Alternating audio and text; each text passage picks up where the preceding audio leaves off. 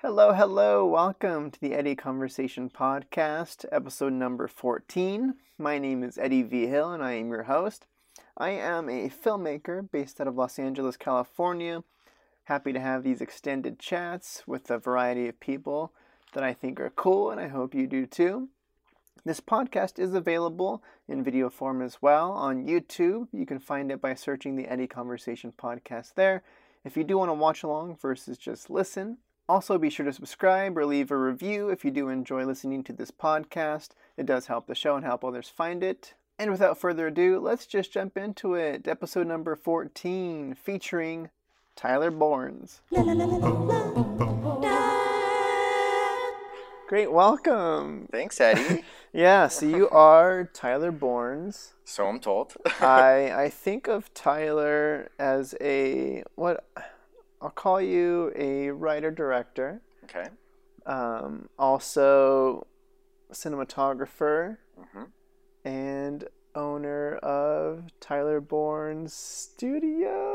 Bourns Productions. Productions. Close enough. It's been a bit. I'm a little rusty been a bit. But feel free. I like to ask my guests to kind of maybe elaborate on that if there's anything missing, because I don't... No, you mostly hit it on the head. I mean, I wear a lot of hats, and I've had a really kind of versatile career, but everything from producing, directing, a little bit of writing, running the studio here, and with that work, it's mostly kind of like cinematography and producing type work, and then editing as well. So, a lot of different things. Yes. Okay. So the question... The reason I like to think about people in terms of like their overall, the big dream goal, Sure. almost too, where it's like a lot of the work you do is the cinematographer side, Yes. but the bulk of my experience with you, at least on set, is like, all right, sweet, I got to be your assistant director, while you were the director, writer. Producer, everything, on Desert Shadows, and we've talked about your dreams and what and that kind of stuff. So I don't know if that's changed or not. But what is No, it's mostly kind of what we've talked about before, where it's always because I got into the video industry, started kind of messing around with cameras and things like that, kind of late high school, 16, 17 years old. And really since then, and it hasn't really changed much, is directing's always kind of been the dream. That's where I feel happiest and where I feel like my creativity is most kind of out in the world. I really started to get into producing for a while, so I was like, oh man, like producing, directing would be great. But the more projects I do, the less I like producing while I'm directing.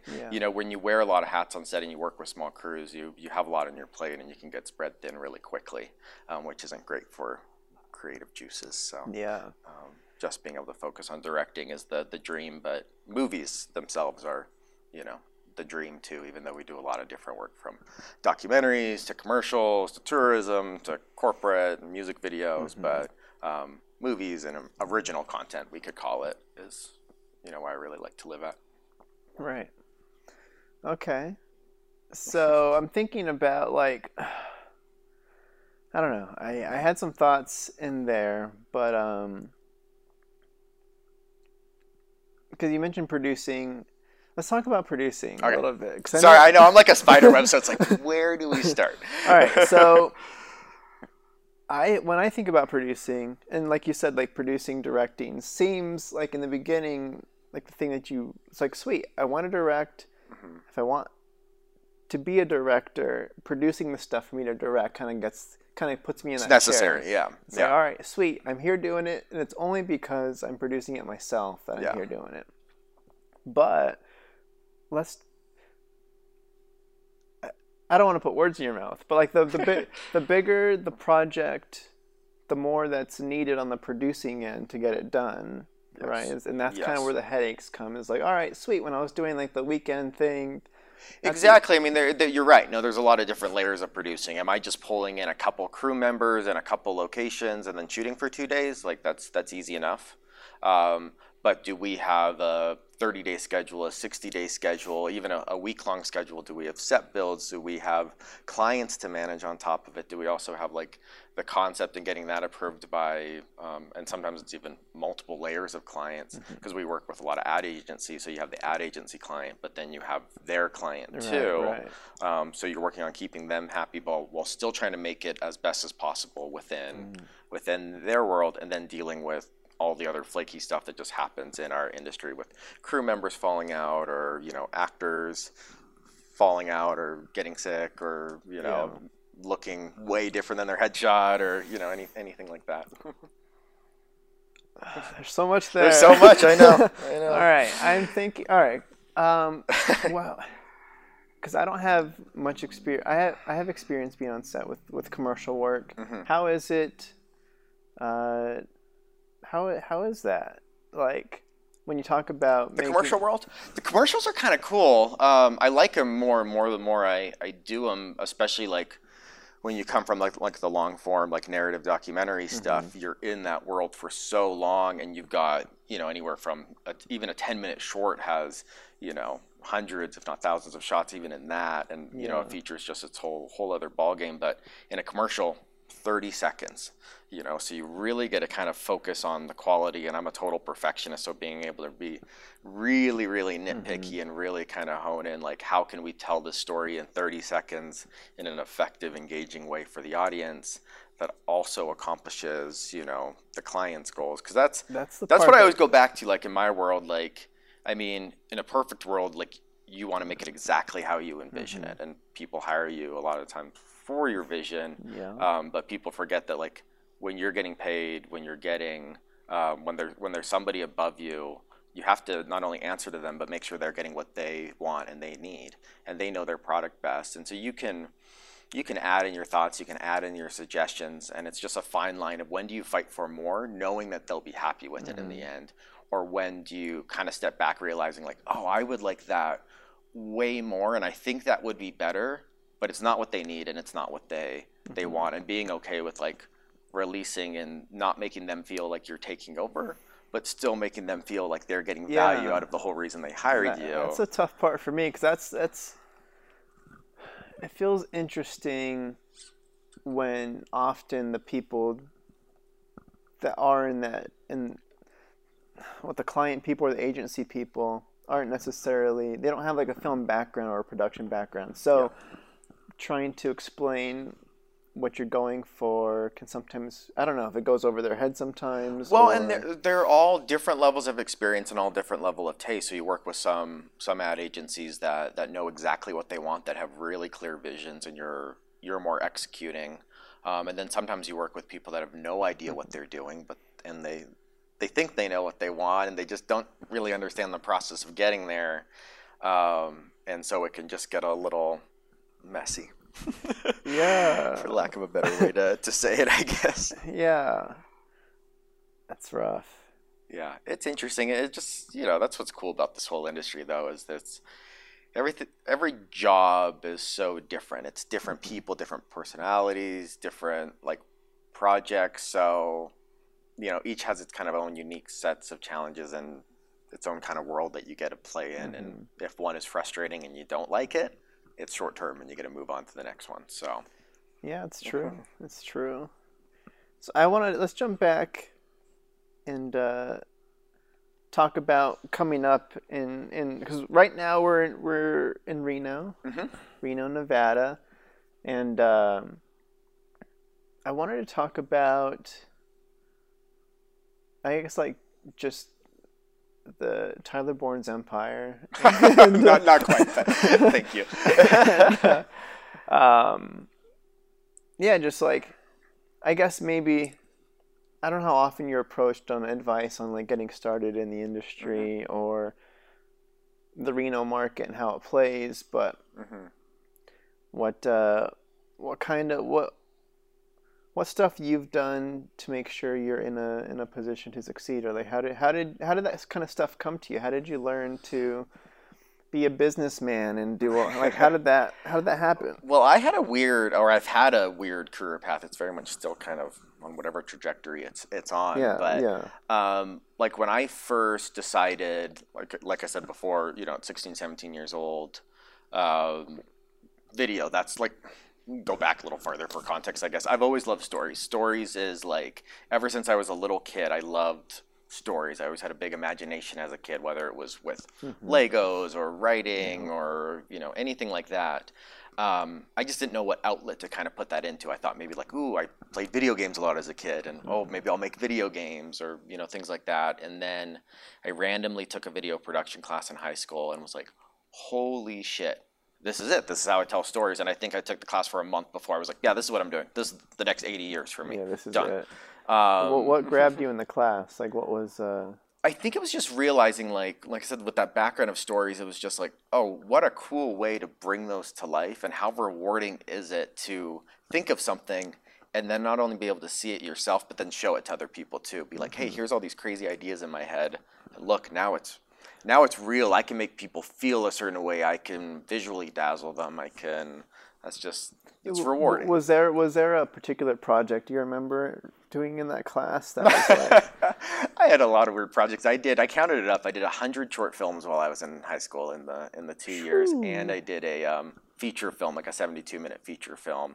And then my senior project was actually a writing project where I wrote a film that I haven't produced yet. But so I did a lot of content there, and that kind of started my path of like workaholic, never stopping. And that was high school. That was high school. Okay, but so those weren't all like your class projects. Like that was no. You would do like, I don't know, every month you'd have a different project you would work on, or every couple weeks. So like me and a good friend of mine, he also loved doing it, and so we would, any free time we had, that's like what we would do for fun. We'd go to like the park by my house and be like, hey, let's do lightsabers today. Let's get these sticks and pretend they're lightsabers, and then we'll go into editing and we'll go frame by frame adding like a light beam, because that's the only way we know how to do that right now. Yeah. Or like we did like a claymation once where we're like, hey, let's make a clay chicken and then blow them up. Or I think we made like a Mortal Kombat style where you have like the health meter things. Right, it was all a bunch of just random, horrible stuff. Yeah.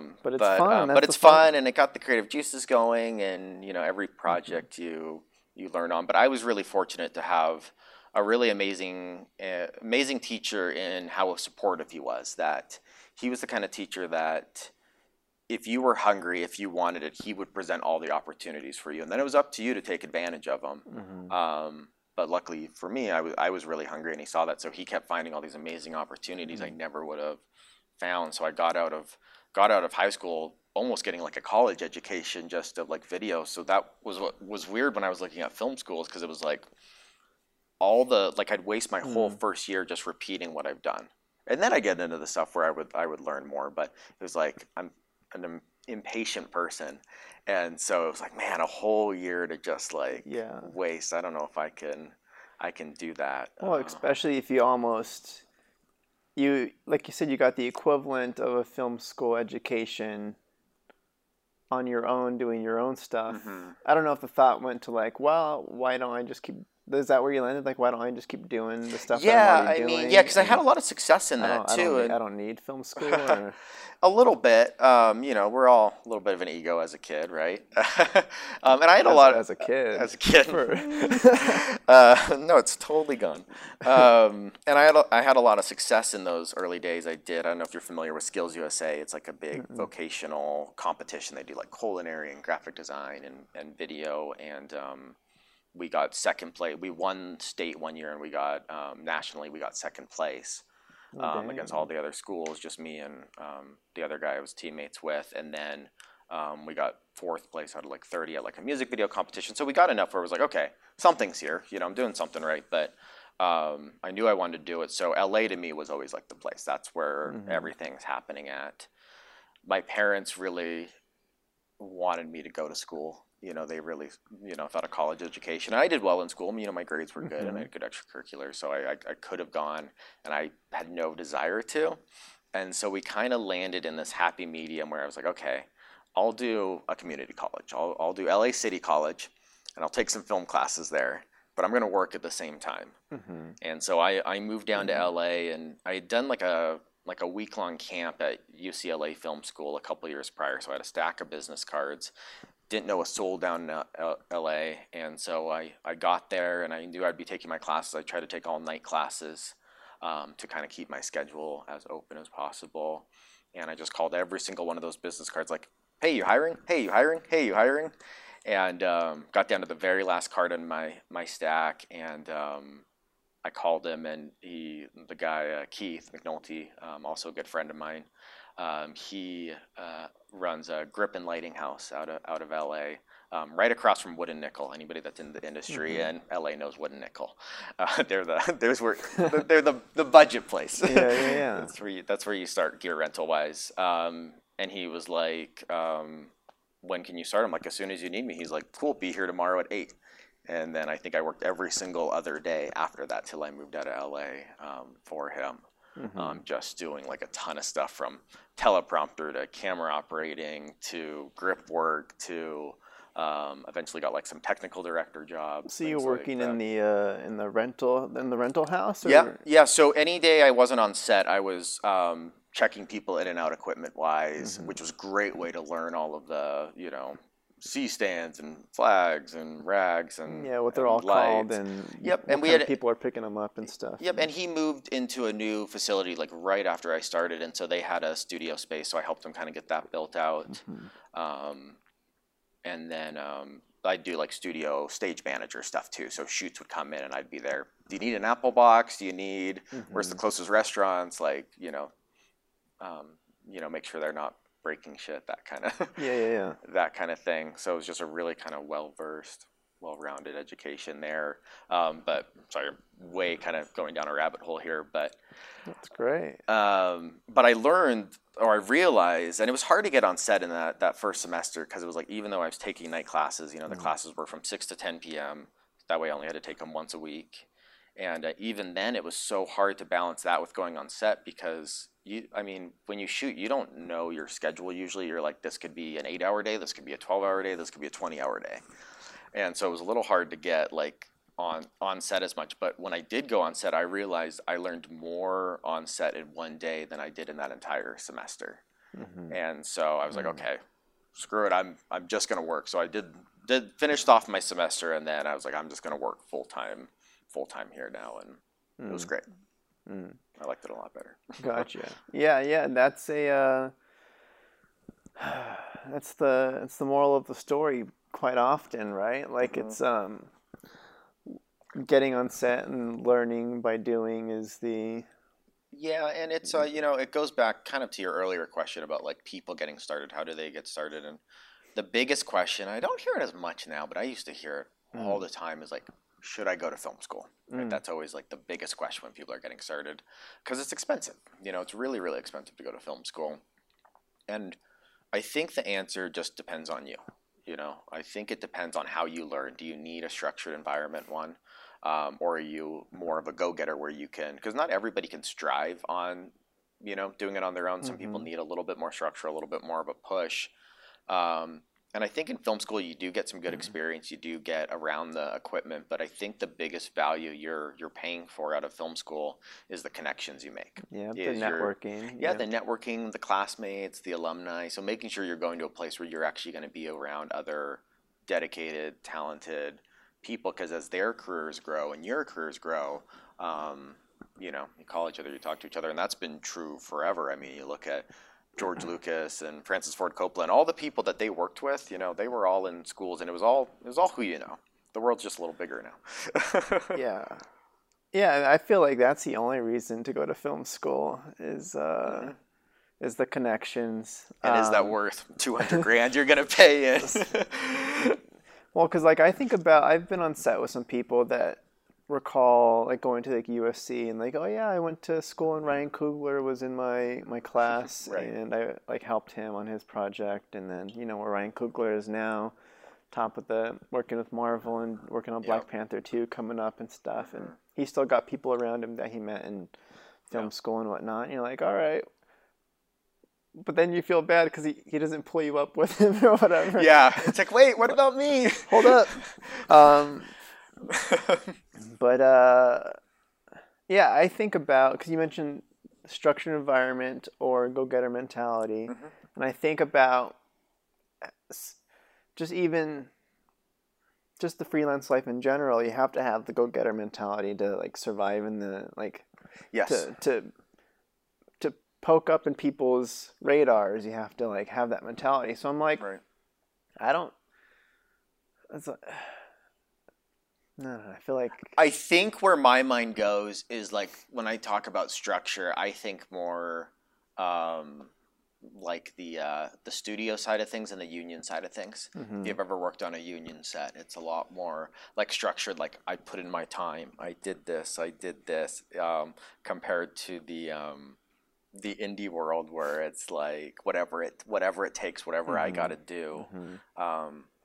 To make it happen. So that's where I kind of see those two paths, kind of like where you can still make it if you don't have that go-getter, there's still a path for you. It's just different. Well, path. I feel like you still have to work your way out of the indie world to build up the experience to join the union anyway. Yeah. And that's when you get the cushy lifestyle of just showing up and having your little category of like, this is my space. And some of it's circumstantial, right? Like that's what's so funny. I mean, not just about the industry, but life in general. It's like all it takes is to meet one person, or somebody hands you a boom pole one day and you're like, well, this would never happen. But somebody hands you a boom pole one day and they're like, oh my God, I love sound. I want to do this. That happens. And I joke about that because anybody who holds a boom pole knows it's the worst job. So maybe it's more your sound thinks it.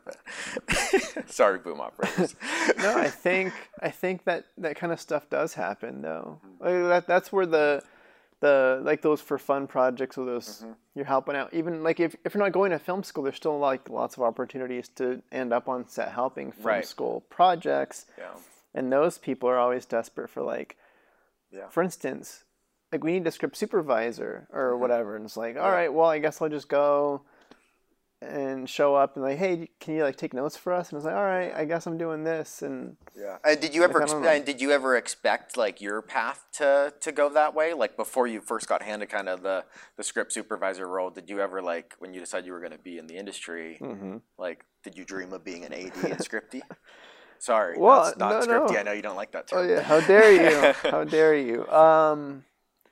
No, I tell people quite often actually, like I didn't know what a script supervisor was until I was like 3 years into doing my self-producing because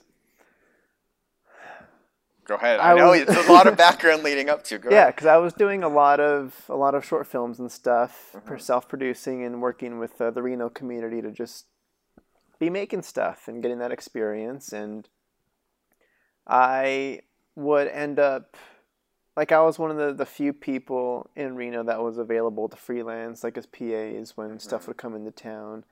So I would end up on different sets and like, all right, sweet. I'd pick up new stuff. Like, all right, sweet. I know what a hot brick is now, or whatever the case is. And then I come back and I'm like, all right, I remember witnessing that AD. I looked at his schedule or her schedule or whatever, and take it back, put it into practice. But script supervisor was like a rare, very specific narrative, bigger narrative, like bigger team narrative kind of luxury position. And I didn't learn about that one until way late in the game. I knew a little bit of what that. When I was handed the tasks of doing the script supervisor job, I'm like, oh sweet, I've done stuff similar to this with like the slate, for instance. Like the script supervisor is in charge of the slate. And I'm like, all right, I've seen slates before. I've decided what goes on a slate before, but I didn't know what the structure was. And this person's in charge of that. And but until I got the real deal handoff on the Mustang, and she walked me through what I needed to do, and then told me, after I gave the notes back, that this is what I do now. I'm like, all right. I'm like, I guess maybe must have done something right. Maybe she sees something, and there's something here that I didn't know was here, and then just kind of going for it based off that niche that niche thing, but Yeah. I did not know that jumping in, to answer your question. I didn't know. Which I think is so cool, right? That like when you get into this, you don't know where your path is going to end up. Because there's so many paths. Am I going to end up in visual effects? Am I going to end up in an AD role? Maybe I'm going to end up on camera. Maybe somebody was like, oh, jump in the background of this scene. It's like, oh, I actually like acting. You just don't know. And I think that's awesome. Yeah. Yeah. I always think about personality, and like your personality dictates where you're going to end up almost primarily. Like, yeah, good point. You kind of, it's kind of weird. Like, there's back in the before times when you could meet up with people and have the before times, is that what we call it now? BC, before COVID. Yeah. There's a script supervisor group in Los Angeles. We would do like monthly meetups, and being that script supervisor is a one-person department, I never get to be around other script supervisors to see how they work, right, or any of that. So this is like the one time where I'm like, all right, these are the personalities of people that do my position on other sets, and like it's just really weird being around a script supervisor. I'm like, oh, it's just weird seeing like copies of yourself around. Oh, yeah. Like, oh, we all see things kind of similarly, and it kind of freaks me out. I like that. That's funny. So, I don't know if you experienced that with. Oh, I do, and it's interesting, and I don't get a ton of opportunities, but when I do, I totally try to, or I don't get as many opportunities now, but I try to soak it up when I do, because I don't get to witness other like cinematographers as much as I'd like to, because there's always so much more to learn, and everybody's got different techniques and little tricks and ways they do things. So when I do get those opportunities, I try to soak it up as much as possible. But it's a little intimidating too, not intimidating. It's like an insecurity thing a little bit too. When you see somebody else doing it, it's like, oh, could I do as good as that? Would it be? I don't know. Yeah. But yeah, I wish I could do it. I wish I could do it more, but there's just time. You're too busy. Time's a problem. Yeah, time. But I got to work. I got a cool one a few years ago. The project itself was pretty basic. It was just it was like a Humane Society promotional video. But the DP that the director brought up, and I was, we provide production services, so we'll do like grip and G&E rentals, camera rentals, that kind of a thing. And so we were providing kind of services. So I was the gaffer on that project, and that DP was already kind of starting to get some success. And right after we finished that, he really kind of exploded. So he got featured in American Cinematographer magazine as like one of the top up and comers, and then he just DP'd the film Fat Man with Mel Gibson. Heard a lot about that movie. Yeah, I need to watch it still. It's high on my list to check out. Time is a problem. Yeah. But so I keep thinking back. I'm like, man, okay, what was he doing? Because obviously it was working well. Because he does. It's like everybody's got their go-to techniques. Like DPs especially. Like some people like swear by full grid diffusion. It's like they live by it. Some use like a ton of like grip and flagging, and other people use a lot of bounce light. Like that DP, the gentleman that did Fat Man, he used a lot of like book lights, where you're bouncing off muslin and through more diffusion. And so it's cool to kind of see everybody's kind of go-to. And yeah, like that's kind of, I never, again, because there's so many elements that dictate why a person works. It's like a lot of people put a lot of stock into, like, I don't really care about their personality. I don't really care about their, like, as long as it, like, or even their efficiencies. Like, as long as the shot that we get, because sometimes you have a whole list of shots that you want to get in the day, and because, or always, and because, let's say, like one cinematographer is great at hustling and like knocking out all the shots in the day, but it's kind of like, it feels a little bit more winged, where it's like, all right, this is good enough, let's shoot it, move on to the next. Yeah. Others that really put their foot down and like, no, I'm going to make this really, like, we're going to make this good, we're just going to get less of them. No, and that's an awesome point, and actually something like we could go way deep into, because it goes back to what we were talking about with ad agencies earlier too, and with every project requires something, and it's a balancing act. And I haven't had the luxury of living in the world where it's like, no, like what I want, I get. Like, I don't care how long it takes. You can deal with it because I'm talented enough to do it. I haven't gotten that luxury yet. In the world I've lived in is that efficiency is your responsibility. So when I get hired as a cinematographer, or just as much as a director, because the director, it's also up to them, with the support system around, such as you the AD. dictate when you're ready to move on or whatever. Yeah, and I think it's a responsibility, like maybe focusing on the DP role. It's a responsibility to your director to work fast enough to get them what they need. Because at the end of the day, you're supporting the director on a project. All the other roles in my mind always support the director, and then the director supports the actors. But on the crew side, you're supporting the director. So I need to make it look as badass, as awesome as possible. But if I start going over time, that's now cutting into their time. That's cutting into their time with the actors. That's cutting into their coverage. Maybe they don't get as much coverage because of it. And I think that's where my kind of being in all the roles since I've done editing work, since I've done writing work, since I've done directing work. Since you've acted. I've realized the consequences of your actions with that. And it's a picking your battles. That's not to say like never go over time. Sometimes it's like, no, this is worth it. It's gonna help the project enough to spend the extra time doing this. Yeah, and that's you just have to know the cost. And that's a collaborative discussion right there too. Yes.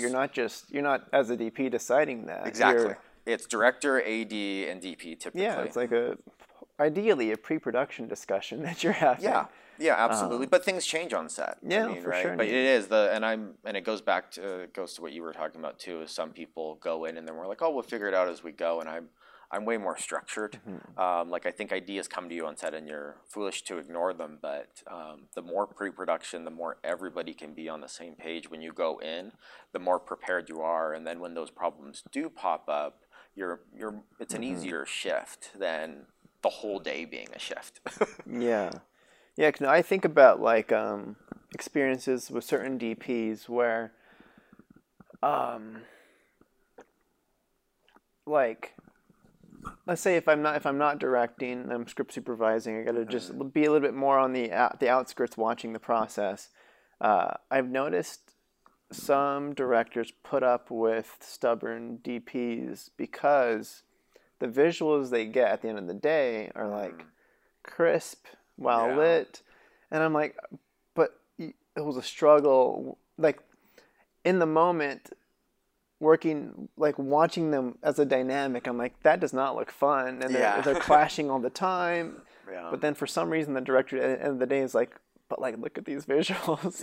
And I'm like, but look what you had to work through to get those. That's a pain. And then they bring them back. And I think that's why you do see so many, like, especially if you look at any of the credits of your favorite movies, you notice directors work with the same people as much as possible. Because I think once you find that person, you kind of latch on, because it's like, okay, here's somebody that has the balance. Or maybe it's like you said, here's somebody that always makes it look good. But I don't know. Like I said, to me, I don't like to operate that way personally. And to each their own. I mean, if that's worth it to them, I think we're in the same mindset here, is like, and I also do this because I like it, right? Like I love making films. I love making videos. So if the process isn't fun getting there, and it's not to say like it's not exhausting or tiring or there's not moments, but if it's not like fun, like what's the point? Because you can have fun and still make great stuff. Yes, we're on the same page with that for sure. I'm trying to think back to where we were in your story. We went like we branched out pretty good there. You probably asked like, "What's my favorite breakfast?" and then we got talking about like.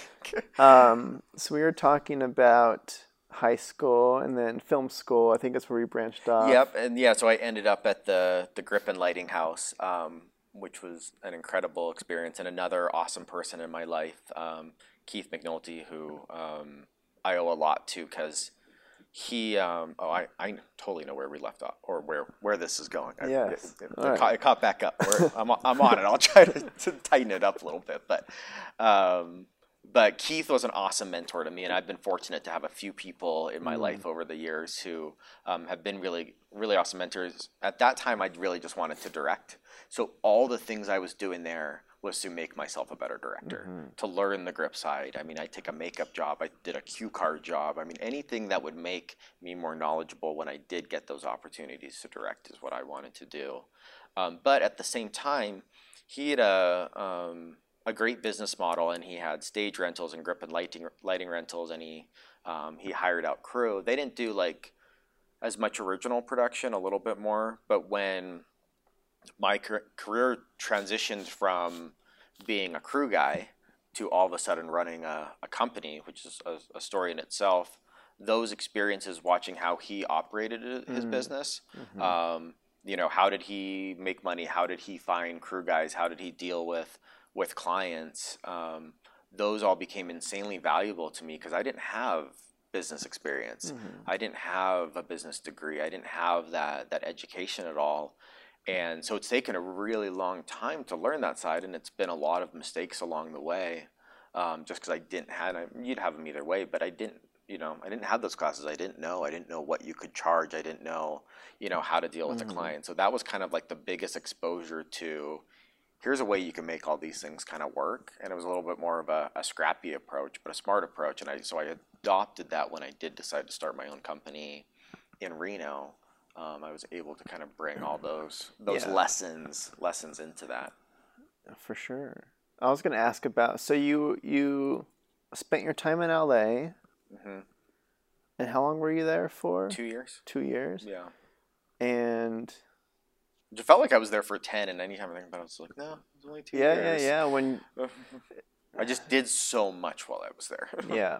So then you made the decision to come back to Reno, but still pursued the same dream, or I never expected to leave LA. Like once I moved there, I expected to fully do it, and LA was going really good. It wasn't like, oh, I tried, I failed. That wasn't the situation. It was opportunistic where some producers I had met while I did live up here were trying to get film and video kind of going in the Northern Nevada area, and I still had some family here too, so there was extra benefit to that. But they, I would still do like DP work and directing work for them on projects. Here and there, I'd drive back up while living in LA. Yeah. So I kept that connection alive, and so they offered me at 19, 20 years old equal ownership in a studio, quote unquote, in Reno. And I was like, oh, hell yeah. That was like, that is incentive enough to leave. That sounds great. So I was, starry-eyed, and that all sounds great. Sure. The equity stake. Yeah. And it was like being a part of building something, and we're going to bring all these movie projects here and have all these actors and, going to direct it. It was a lot of promises that... those are the classic promises. The classic promises, and it was a big lesson learned for me. Because 8 months later, all my savings was gone. I had made less than $1,000 in 8 months, and while still working every single day trying to get it off the ground. And all the promises that were made that didn't come to fruition. And it was a big kind of falling out, because it was just, I was kind of cheated out of what the the expectation was, unfortunately. But over that time, I learned a lot about kind of the community in Reno, and nobody usually likes, I shouldn't speak for everybody, but typically people, don't love where they grow up. But then I think you learn to appreciate it over time. And when I came back, I was like, man, I actually really like Reno. I like the people here. I like how close to the mountains you are. I can get to LA, San Francisco, everywhere really quickly, and it's kind of I don't sit in my car for 3 hours a day. That's pretty awesome. And I was like, well, I don't have much money left, but, I got a camera and I got some lights and I got, let me see if I can get enough work to survive here as a freelance guy. And if not, I'll call it a learning mistake and tuck my tail between my legs and head back down to LA. I'm sure my boss will take me back. And so I did that. I kind of did like the freelance camera operating, editing thing, and picked up GE Energy as a client. They have a big like $1 billion division of their company down in Minden, and picked them up as a client. And that's kind of when the epiphany hit me, where it's like, well, I could actually do this. You know, I could actually like it's a big fish in a small pond a little bit, you know, in the Reno area, but it's like there's so much less competition, and I can be in a bigger role here and have a little bit more control over projects, and so that was the client that kind of made me realize, okay, I can do more. And then through that work that I was doing, all of a sudden, like people needed more than just a guy with a camera. They needed extra crew guys. They needed makeup artists. They needed actors.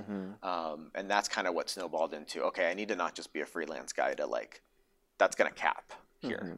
I need to be more. And so that's when I decided to make it a company and not just like, oh, I'm a guy with a camera and I have a company banner, but actually a company that has, you know, employees and all this support. Yeah. And so that's when I kind of decided to start that, and then just kind of have continued to grow it over the years into to what it is now. Nice. And hopefully where it's going. Yeah.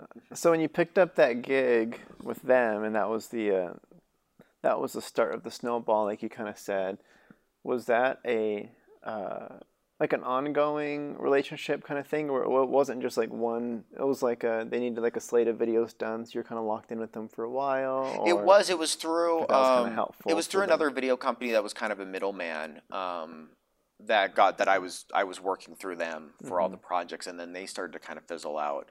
So then I moved into working with them directly, but it wasn't like a contract, but it was. Well, we had a contract, but it wasn't like a retainer type job. But they had plenty of work to go around. Gotcha. And unfortunately, as soon as I got them like as a direct client, once the other company was like, oh, well, we're not doing it now, like you can take it. So I moved in as a direct client, and then they moved all their video in-house like a month later. My like client contact left, and I was like, awesome, I make 5 times as much money, and I got like 2 jobs out of it. And but by that time I had built up enough other clientele and other things that it still like allowed me to kind of be a springboard. Yeah, I mean, it still did its job. It did.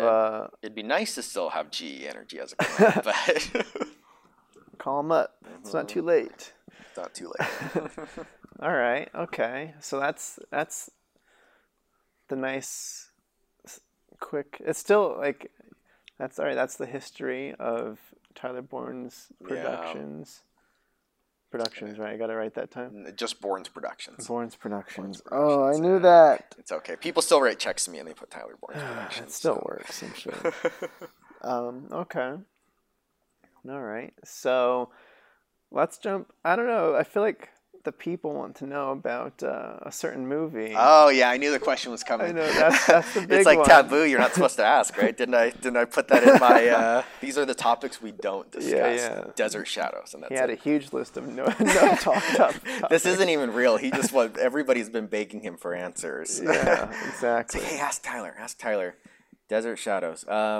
You want to just start with status, So or where do you want to? Let's start from the. Not everybody knows what it is, right? Okay. I know who your viewership is. So, Desert Shadows is a feature film that you produced and directed.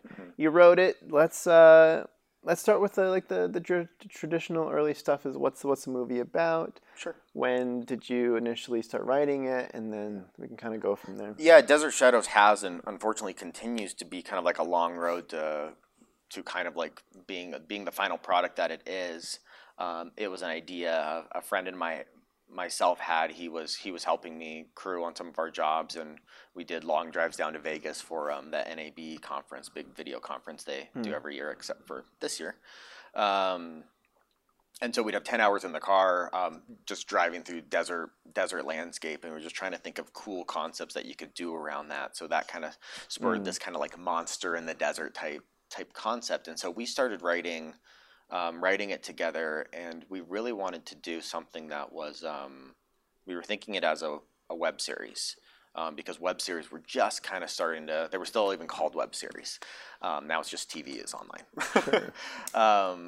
But we thought that this would be a really good time to do like an episodic thing. So we first started writing it as like 10-minute episodes to be this web series, and then he kind of got busy with life, so he was like, "Oh, run with it, do whatever you want with it. I'm good." And so I rewrote it as a feature, and it centers around 2 brothers who go on a hunting trip out into the desert. and one brother goes missing. He gets taken by this monster, this thing, and that brother happens to be a drug addict, and so he doesn't have a whole lot of trust from people in the community. And so when the brother that wasn't taken goes out and starts spewing all these stories of my brother got taken by this thing, this creature, this monster. Not only are they bullshitting the monster, but they're also like, well, he probably just fell into drugs. Like, it's not, he probably just went off on a bender. Nobody really cares enough. So he's kind of on his own to find his brother, and really the only thing he has left in his life. And so he becomes just obsessed with, all these conspiracy theories and danger and characters to try to find a way to save his brother. And along the way, he meets up with a paranormal studies professor and one of his top students, and so kind of teams up with them to get more answers along the way. And the genre, it's horror. It's horror, but mystery, it's not. It's not. It's really like it's funny because like it's everything, all the above. It is a horror film, and it's a horror film because for my first feature film. Technically my first, I've done others, but I wanted something that could sell. I wanted something that'd be a lot of fun to create, but I wanted something that could sell. And horror is a huge market, and there's a lot of distribution opportunities for it. But my taste has always been drama. I love doing dramas. That's the world I like to kind of play in, and where I feel I'm best at. So with Desert Shadows, even though it's a horror movie, I always kind of describe it as and distributors hate that I do this, but they're like, don't call it that, but it's a drama kind of like within a horror world. So it's much more kind of like character based. So you've got all the elements of a horror movie, right? Like you've got the monsters, you've got the gore, you've got the girls, you got the blood. You got the blood, but at the center of the story is it's really about this character's journey and about his relationship with his brother and the struggles that come with that. So within that, it's just kind of like this slow, character heavy drama. Yeah. Because I guess what the distributors want is like, no, we bring people in with a monster, and you kind of like sneak in the drama, but you're trying to sneak in it's almost... I'm hiding it. I'm hiding the movie I want to make under the banner of like, hey, look over here, but it's actually this. But they don't like me saying that because they're like, don't say character-driven horror. That just makes horror fans think there's not going to be enough like heads getting cut off, and there is. Don't worry. Yeah. Okay, cool. So what's the timeline again? You started writing this. I don't think you mentioned the year. God, I don't even remember now. It was forever ago. It was like 6-8 years ago I first started writing this. And that just went into like a drawer, right? It wasn't like the web series. We did kind of the web series around like 2011, 2012, and then it kind of went into a drawer. And then every couple of years it'd be like, oh, I should do something with that again. I should do something with that again. Maybe I should make this. And then eventually it got to a point where it's like, okay, this thing is burning at me. When a project burns at you enough, when you can't get it out of your head, you got to make it. And that's always when I know it's like, okay, it's time to make this one because this is the one I can't get out of my head. And so I met, and this is kind of the irony of the whole thing, but I met a creature designer, a practical effects guy. I had known him for a while, but I didn't really realize his background and his experience and his willingness. And so we were talking, and all of a sudden it seemed like for what he could do it for cost-wise and time and his skill level, he was really interested in the project, and was like, well, this actually kind of makes it like doable, because to do it is like a horror, it's a creature feature, and that always usually equals a lot of cost. And this first one I wanted to do really low budget, and so all of a sudden it was like, well, shit, if I have that element, that makes it a lot more doable to do it for a budget that I think is realistic to actually raise. And then if I can do the monster practically, like, holy crap, because I grew up on like, James Cameron, Ridley Scott, like Aliens, Terminator, like practical stuff were kind of my influences. So I was like, cool, I'm going to do this practical monster movie. Unfortunately, he's the big reason why everything is insanely delayed. He was the catalyst for it, and the monster's also not practical anymore. So so things changed a little bit along the way, but it did kind of spur it into actually, making it come to fruition. So it was about almost 3 years ago now where it was like, okay, we're doing this. We're raising the money. We're going to actually make this movie. And then 2 years ago, almost 2 years ago in it's March. December right now, so in March it'll be 2 years since we actually shot it. Yeah.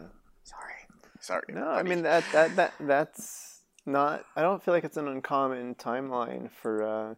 It's not, and I know there's not. I guess I can give more background info, but for me, it's because I know everybody wants to Oh know yeah, when it's yeah, yeah. done.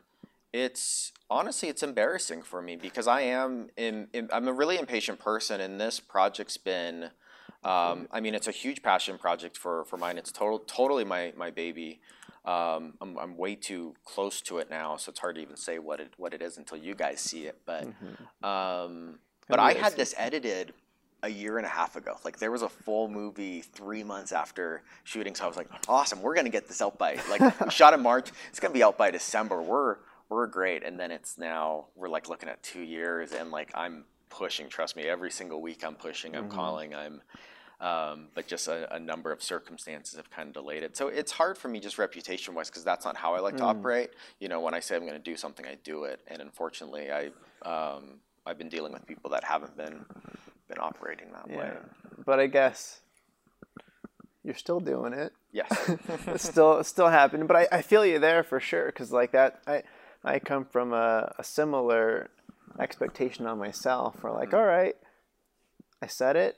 And normally, like, I pride myself with my short films and stuff, and that's one of the reasons I'm able to like still do the same thing I was doing in Reno down in LA, Right. where I'm like, all right, I can get SAG actors and I can get cool DPs and stuff to like work collaboratively, volunteer based on like a fun weekend thing. Yeah. When like nobody else is doing that, because I have the history of the follow through with quick turnarounds and like, you know, good quality and all that stuff. So then when something trips up and I'm like, oh, like I normally have it out like the week of the shoot and now it's been like a year. Like how is this? This is not what I do. And so I feel the pain of that. Yeah, and it's tough when it's things that are out of your control, right? Right, You know, right. it's tough when it's not something like you can just solve on your own. And what the answer is, I don't know, but It's called money. it's called money. Money would be the answer. But yeah, so I don't know if you want me to jump ahead to its current status or No, let's let's tangenting. No, I like. I'm sure if that's what's currently on your mind, we can talk about that. Yeah, I guess I can just kind of get that out because it is. So Desert Shadows is something I think about every week because nobody wants it done more than me. I want it to still be as good as it can be, so it's not like whatever it takes, like rush it, get it done. It's still going to be done right. I'm not going to cut that corner. Right. I'm not going to make it look bad just to get it out sooner. But at the same time, it needs to get done. It really, really needs to get done. So there's that balance there. Yeah. So it's close. It's really, really close. And it's been close, but it's even closer. There were a lot more visual effects than expected, but all the non-main monster visual effects are done. So any limbs that are flying off, or extra blood, or green screen cars, or anything like that, all that's done and in there. The film's edited. The sound and music and mixing are all done minus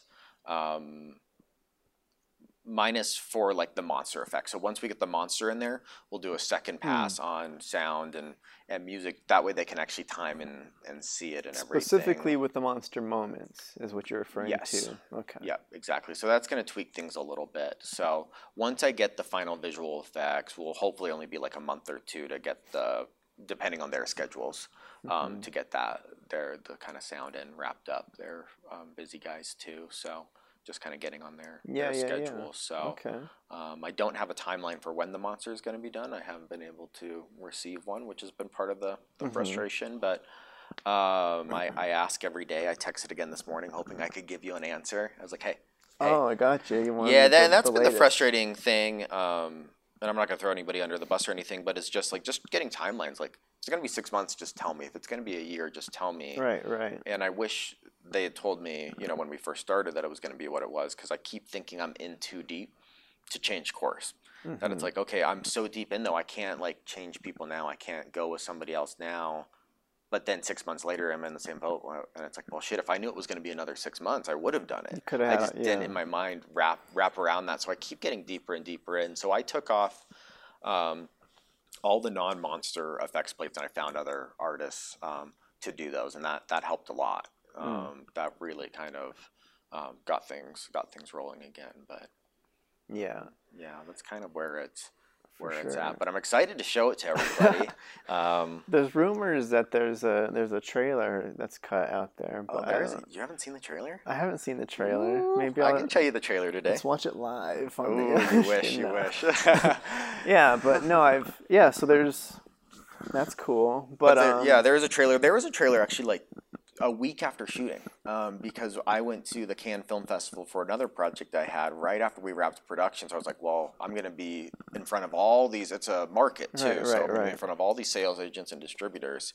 I'm going to go start, peddling it out to people. So I had a trailer there, and then I've actually made a second one since too. So there's actually two trailers. Ooh. Two trailers. The teaser and then the official trailer number one, as they line it out these days. Yeah, the other trailer was for like actual distribution deals when I thought we were closer to being done than we were, like 8 months ago.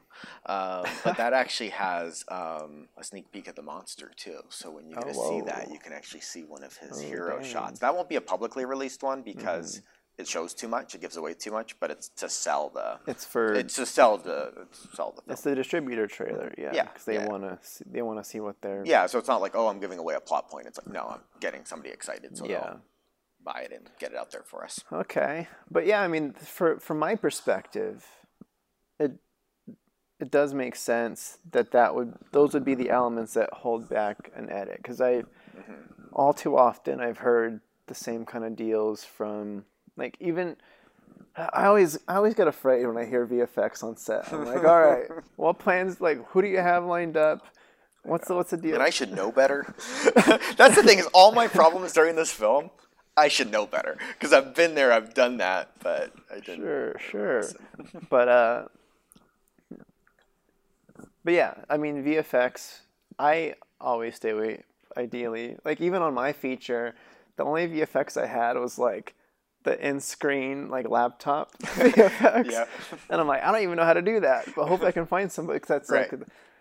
But please, like even like the text pop-ups, like those kinds of VFX, I'm like, that takes work if you want to make it look good, like those, and that takes time, and when it's not you doing it, right? And when it's not me doing it, it's either gonna cost money or time, or be up to somebody else to control the timeline, and but yeah, I guess to restate the advice on the collaborative process, it is nice to have that sense of transparency with your collaborators on, all right, let's just be honest with each other. This is what I need. Yeah. Let me know, like, if you're busy, cool. If you're like that. And that's the thing, not just in the video industry, but I think it's life in general, and it's something I preach to everything, is communication. True. Communication, in my mind, solves everything. Every broken relationship, every falling out, I feel would have been solved just via communication. I feel that's so true on projects too. And sometimes that's hard because you're embarrassed if you're delayed, or you're embarrassed if it's not turning out as good as you want to. But if you're working with people, and I think people are a lot more understanding if you explain to them the situation, and then they can help you solve the problem. So that always drives me crazy when it's like, man, you've had this problem for 6 months. I gladly would have stepped in and helped. Or if this was like too much for you and you just can't do it, rather than you dragging your feet and being quiet, like, just tell me. Like, it sucks, but it is, and we'll solve it, Everything's got a solution. And just, so. Yeah, people are interesting. I don't know why. Yeah, I've always had like I've had plenty of like short film ideas based on the idea of like let's say growing up, like I would host. There's always like the little easy hangouts you have with friends, and people won't give you a yes or no on if you're gonna show up or not. And it's like, I need to know who's coming. Are you coming or not? Or don't give me a maybe. Yeah, and then I don't even bother with friends anymore because it's just like it's too hard. I'm like I have to deal with this with my day-to-day job, like. Because I've had that happen. Actually, for the first time, the podcast has been pretty good with people being really good. Yeah, with communication and like keeping on the days that they said yes to. But it's still, I mean, it happens in all aspects, like you said. Like I got a I'm sick text the morning of one of my I had one of these set up, and I'm like, okay. Yeah.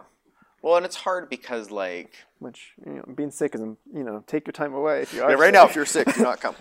Yeah, but then resetting it up after, I could tell like, all right, well actually now you're being a little bit more iffy on like, all right, when can we reschedule? Are you feeling better? And it's like, all right, well, I don't know if it's. And to me, that goes back to a respect thing too. Like just because it's your podcast and they're giving up their time to be on your podcast. I think it's also your time wasted too. It's not like you don't have a lot of other things, going on that are eating up your time. So I think it's a respect thing to do that as well. I'm curious though, speaking of communication, because now you come up to Reno from time to time, but you're really kind of like firmly implanted in that LA world where I'm kind of working up here in Reno. Are you dealing with the same like kind of flakiness and communication problems in the work that you're doing there, or have you found a difference between the two areas at all? Are you referring to like when I'm producing my own work and stuff? Or any projects that you're around? I feel like I've done a lot of work on myself. Like, I guess, let's say running the Reno Film Collective, for instance. Yeah. And doing, like before that, I was coordinating stuff for like the university's running club, or like, getting people together to do a thing is kind of been a thing that I've done for a long time. And I feel like it's been a lot easier. Either it's easier in LA or I've just gotten better at what I do. So it's like that combo of being that there are more people that are there for a reason and dedicated to the craft of like, they take it a little more seriously, maybe. They're trying to get their stuff out there, or they're just looking for the experience, or they want to, there's DPs that want to be DPs, there's production designers that want to be production designers, and they know what they want, and they're there for a reason, so when they're called upon and they're down to do it, they follow through, because they're already in the city, they've already shown up to do the thing that they want to do, so now it's just showing up again, which is easier because they're already there. Versus Reno, which is like a lot of people in the intro film environment are hesitant about, like, they don't know what they want to do yet, and they don't have the experience on set, so there's a lot more fear involved on like following through with a commitment, because that's just how things are when you are going into the unknown. You're like, I don't know if I show up and I'm going to look stupid, I'm not going to know what I'm going to, like, I don't want to. Yeah. Like that kind of thing. So I feel like LA has been very nice to like once things are moving, I have no issue with keeping people. Yeah. Do you think your radar for it's probably better now too? Like you can tell when it's like, okay, this is somebody that's going to be a problem, or does that not even come up? I think the radar. You said radar? Radar. Yeah, I think my radar. Or whatever you want to call it. My scanner. Your spidey senses, I don't know. Yeah, no, for sure. Like I was saying, like I feel like I've been doing it for so long, and I've organized so many things and dealt with so many people, and I kind of know what kind of people are serious and what kind of people aren't. I try to really approach an interaction with people with being that transparent self of like, this is who I am and this is what I'm doing, and this, like, I use the I don't do the classic LA thing of like, all right, this is gonna be like this is gonna go, we're gonna win an Oscar, I'm making this for festivals, we're gonna aim for those awards, and like we're all gonna get famous off this, and like whatever the case may be. Like I'm just like, all right, this is for fun, or like just whatever the project may be. Like for the feature, I tried to be as transparent as I could. It's like our budget is like super tiny. And Yeah, this when I is say mine was low budget. yeah, very small. So I don't try to hide it. I try to lean into it. And like, this is what Yeah. I'm working with. I want you to know up front, this is like the best I can do, and I'm trying to do what I can for you. And I think people just appreciate being included in the behind the scenes of like what you're working with versus like just giving them a number and having that like back and forth of like, oh, I guess this isn't going to work out. Yeah. But yeah, I try really hard to open up with what I'm really looking for and what the situation really is. And if people respond well to that and are open to it, that kind of guarantees that's a good sign. Right. And but yeah. Yeah. I wanted to, because we were kind of jumping around on the timeline for Desert Shadows a bit. Yeah. I feel like what people also really want to know in the Reno film community is the acting side, casting. Sure. Because there aren't many opportunities in this town to like flex the acting skills and land on stuff. I don't know. We can talk about how you did cast the film, and then maybe advice on if you have any on getting on a director's radar, what you look for in actors like that. Sure. Yeah, gladly. So we, so with this film, I was really, like I was saying with the horror genre, I was trying to make sure it was as marketable as possible while still being a strong film. And so it was important for me to get a couple name actors in there from a selling point. So I always knew there were one or two roles I always knew were going to go to a name actor. So like the professor character is played by Mitch Pileggi. Why'd you air quotes professor? I don't know. There's video too. I thought it was just a podcast. So our professor, now I'm just thinking about that. Turn me off. Is played by Mitch Pileggi, and that was a role I knew from the get-go that was going to be my name actor, and then if I got any others along the way, cool. But that was always, the role was designed to be shot in 3 days. Mitch Pileggi. Mitch Pileggi. And for those who aren't familiar with him, he's most famous for playing the role of Walter Skinner in X-Files, and he was in every single season of X-Files and every film outside of the two main roles. He's the next biggest. So that's his most famous, but he's also been in Stargate. For people that don't watch some of the older shows, he's also in Supergirl. He played a villain in the latest season of Supergirl. He's been in American Horror Story. He's going to be in the new, he plays the grandfather in Supernatural. Okay. And then he's then going to play the father in Walker, in the Walker Texas Ranger reboot. So he's all over. Yeah, he's all over the place. So he was our name actor, and we were super lucky to get him. And then beyond that, there were my goal with this was always, cast was always really important to me. I think acting is one of the things that can go bad really quickly in indie films. So it was really important for me to have actors that were believable and not corny, and we're just talented, skilled people that had good charisma on screen. So we did a mixed casting, both Reno base and then the rest of the U.S. And really for that, it was, I'm trying to think of how to word it. We auditioned for every other role in Reno.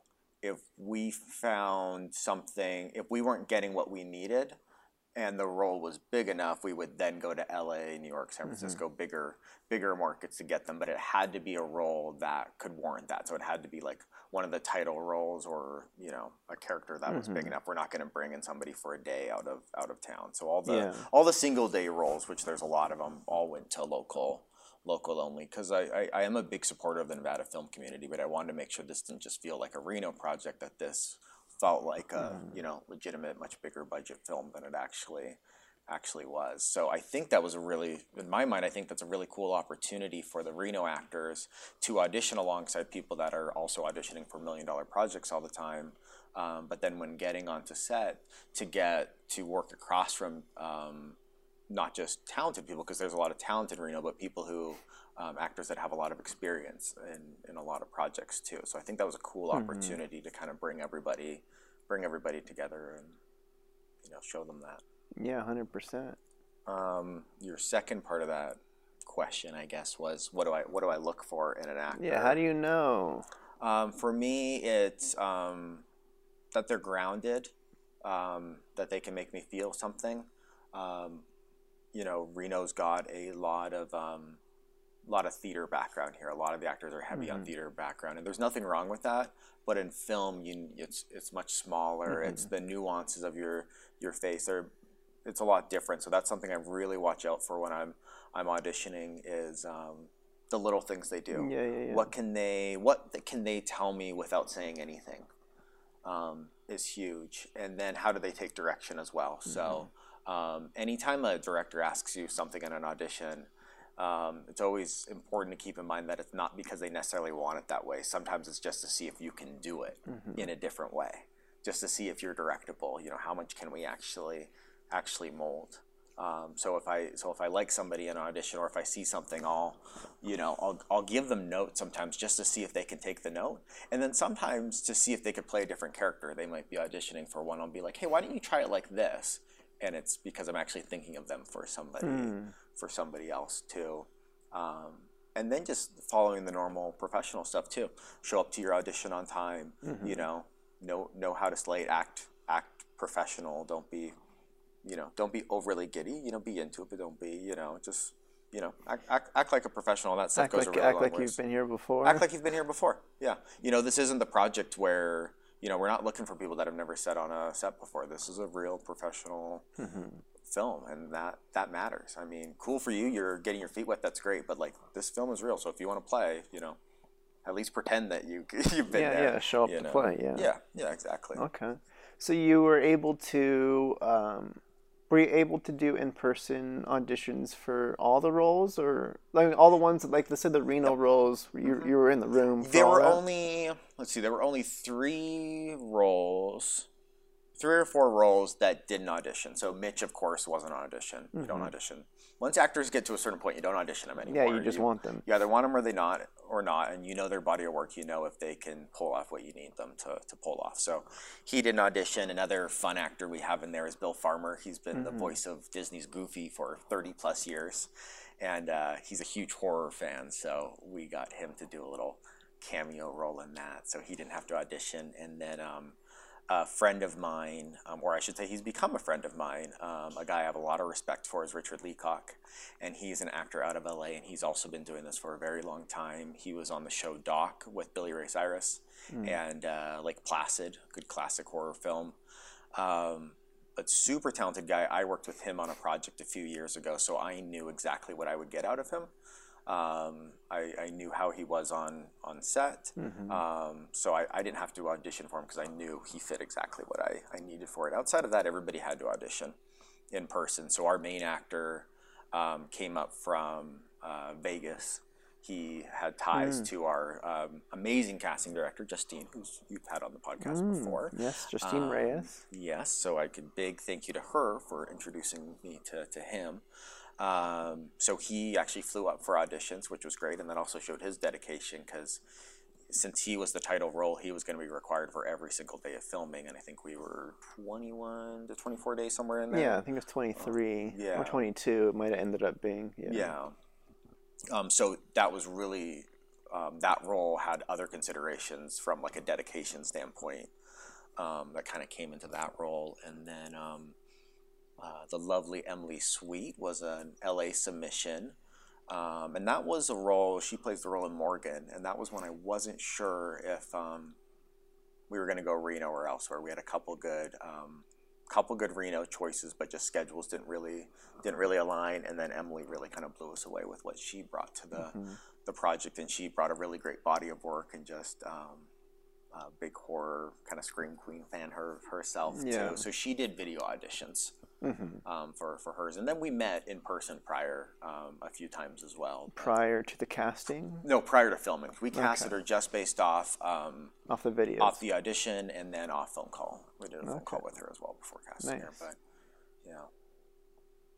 So, okay. I don't know if that's a full answer, but I think it is. I like to think about. So it sounds to me, say as an actor, let's say from an actor perspective, I'm like, all right, so like let's say for Richard Leacock's character,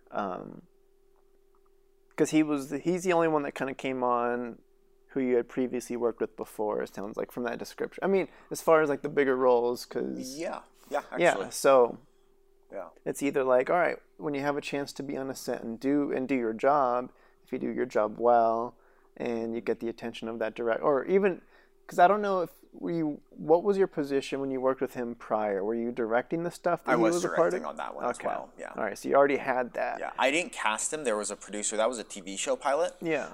So the producer for that was kind of like, it was a pilot, but he was kind of the pseudo showrunner as well. So, yeah, so I was directing, but didn't have as much control. But he cast him, and then I loved my experience with him. And so when I was running through my head, I was like, oh, you know who would fit this really well? Oh, for sure. Because he had the charisma of the character and just that kind of veteran presence. Yeah, because let's say for me, even, I was going to say, like, as an actor, you don't know who's watching you on that day. Because, like, I'm sure you've had plenty of experiences where you're just a cinematographer, and you're like, if I'm directing a thing, I might want that person. Oh, 100%. Yeah. And it's your on-screen performance, but it's how you treat the crew, too. It goes back to that professional. That's huge with me with an actor on set, is just professionalism. It goes a really long ways, but you know, people, because especially when you're doing a feature, you're building a culture too. So you need people that are good at their jobs, both behind the camera and on camera, that look the part. But you need people that are going to keep a good environment, because you know, if you're in this case, we're spending 4 weeks with each other. You know, we need to not kill each other by the end of it. So, so you got to have people you like, and you know, even there's little spats here and there. There's enough respect that it's like, hey, sorry, we just got heated for a second. We move on. You know. Yeah, no, for sure. Yeah, I don't. There was something I was going to say about actors that. Confidence. I think that's another thing I really look for with actors, and I run into that. I see that more in Reno than in LA. Most actors I've known or met are typically pretty insecure behind the scenes. I think it's just part of kind of putting yourself out there. But I think it's really important, and I think that's just human nature a little bit. So I think even if you have some of those doubts, I think it's really important to just kind of really build your confidence up before going into that audition room, and trust your choices that you're going to make. You know, trust your background and your experience and your choices as an actor, and own them. Because if the casting director, the director, they'll feel it. If you're doubting it, they're going to start doubting it. So whether the choice was right or wrong, if you go in there and you own that, I think that really goes a long ways to, you know, people and the director and the casting director being like, okay, I'm the audience, I can feel that. Yeah, it's definitely a tough position, because I think about, it's almost like I've heard stories of actors, even that are established and have been working for like decades, that let's say after you say cut and you like walk up to give a note, even though they've been in the industry for 20 years, the director walking up to them, they still get the anxiety of like, did I do it right? What did I mess up? And like, there's all that fear even after all the experience. So when I imagine, let's say, like you kind of mentioned, Desert Shadows, this is the real deal here. Like, I need you to show up to play. This is the professional real set. And then that could kind of build up. I'm like, oh, this is real. I've never done a real thing before. Yeah. Like, am I making the right choices? And like, that is a tough thing to overcome. But I guess that is what separates the people that you want to have on set versus. And I don't envy them. I mean, I have so much respect for actors, because you are putting yourself out there. You're walking in these rooms and you are so vulnerable, you know, in that casting room and on set and in the final product. I mean, you're trusting the director. You're trusting your castmates. You're trusting the writing. You're going to do the best you can. But at the end of the day, you have a lot of things out of your control too. But you're also in a position where, like, especially casting, God, I always think about this, because it's like you walk into that room to be judged. That is the room of judgment. And it's a lot easier on our end to be like, and God, I mean, you don't even want to know the things that get talked about in there, because it's like, oh, is she too short? Is he too handsome? Is, you know, they don't seem like a couple, or, oh, we need diversity for that role. You're great, but we need diversity, you know, things like that, you know, or, you know, the producer's niece, you know, needs a role and she's not as good as you, but she's going to get this over you because you didn't blow us away enough. There's so many considerations that are against you that, so huge respect and admiration for actors to to grind and to put themselves through that when there's so much competition for that. And then at the end of the day, just being like, okay, it's in your hands to like, you tell me if I'm doing good enough or not. Yeah. It is tough. It is tough. But we were lucky. We had an awesome cast.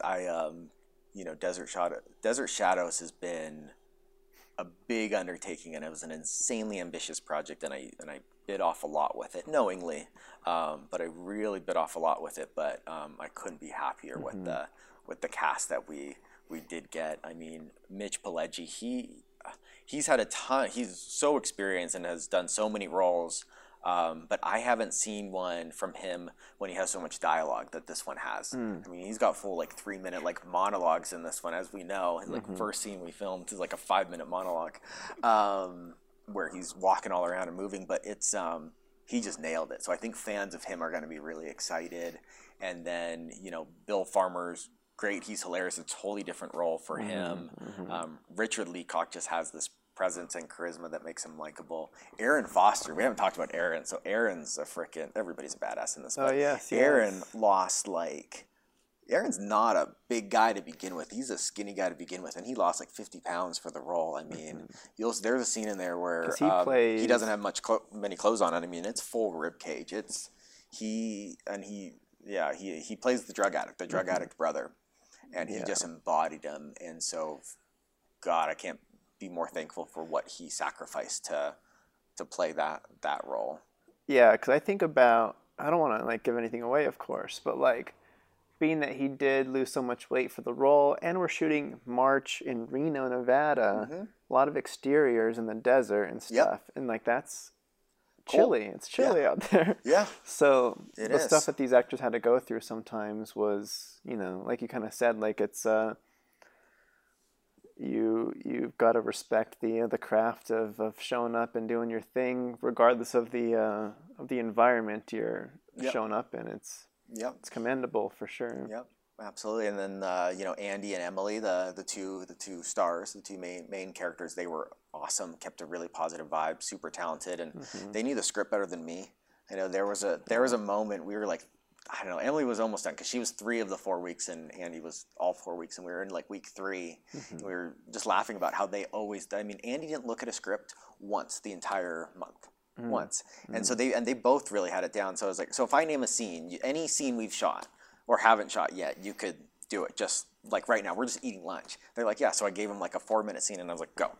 And they did it. Like I followed along in the script. I'm like, holy crap, I wrote these words and like. Yeah. It's insane. Because that was one of the things that I always keep in mind too, because I was, per indie status, I was wearing multiple hats as well. Yes. Being, primarily, I saw myself as the assistant director managing the schedule, but I was also keeping in the back of my mind, because we didn't have a dedicated script supervisor, that I would always kind of, I don't remember if I took notes. I don't feel like I took notes. Maybe I did. I had notes from you. Okay. I did have notes from you. So I was able to sneak notes in there somehow. But regardless, I do always keep in mind that directors, I never want to assume, or actually I assume the other way, like if they are the writer, there's a lot of time usually between the writing, because there's a whole process between the writing and now we're on set. It's like from the time you wrote that to now, you don't really look at it as often as like, or as recently as we've looked at it as the actors and script supervisor. We're like, that's my job on the day, is going through it, making sure I know what's going on. And you as the director, you kind of show up, you're like, well, I've been planning this for a long time, I know what's going on. And then we're like, actually it says this here, and like, wait a second. Yeah. Oh yeah, who wrote that? I was joking too, because like I have the worst memory. Like if I don't write it down, like I need Eddie's in my life, because like I won't remember. I need Eddie's and I need Emily's and Andy's, because it's like, I think even Mitch and Richard were both at certain points. They're like, oh sorry, I'm just, I'm not. They'd like forget one line out of like 4 pages, and they're like, sorry, I'm so sorry. I'm like, are you kidding me? You just went 3 minutes straight. Like, you're good. You're good. Like, thank you, but like, you're nailing it. You didn't catch it at all. Yeah. But yeah.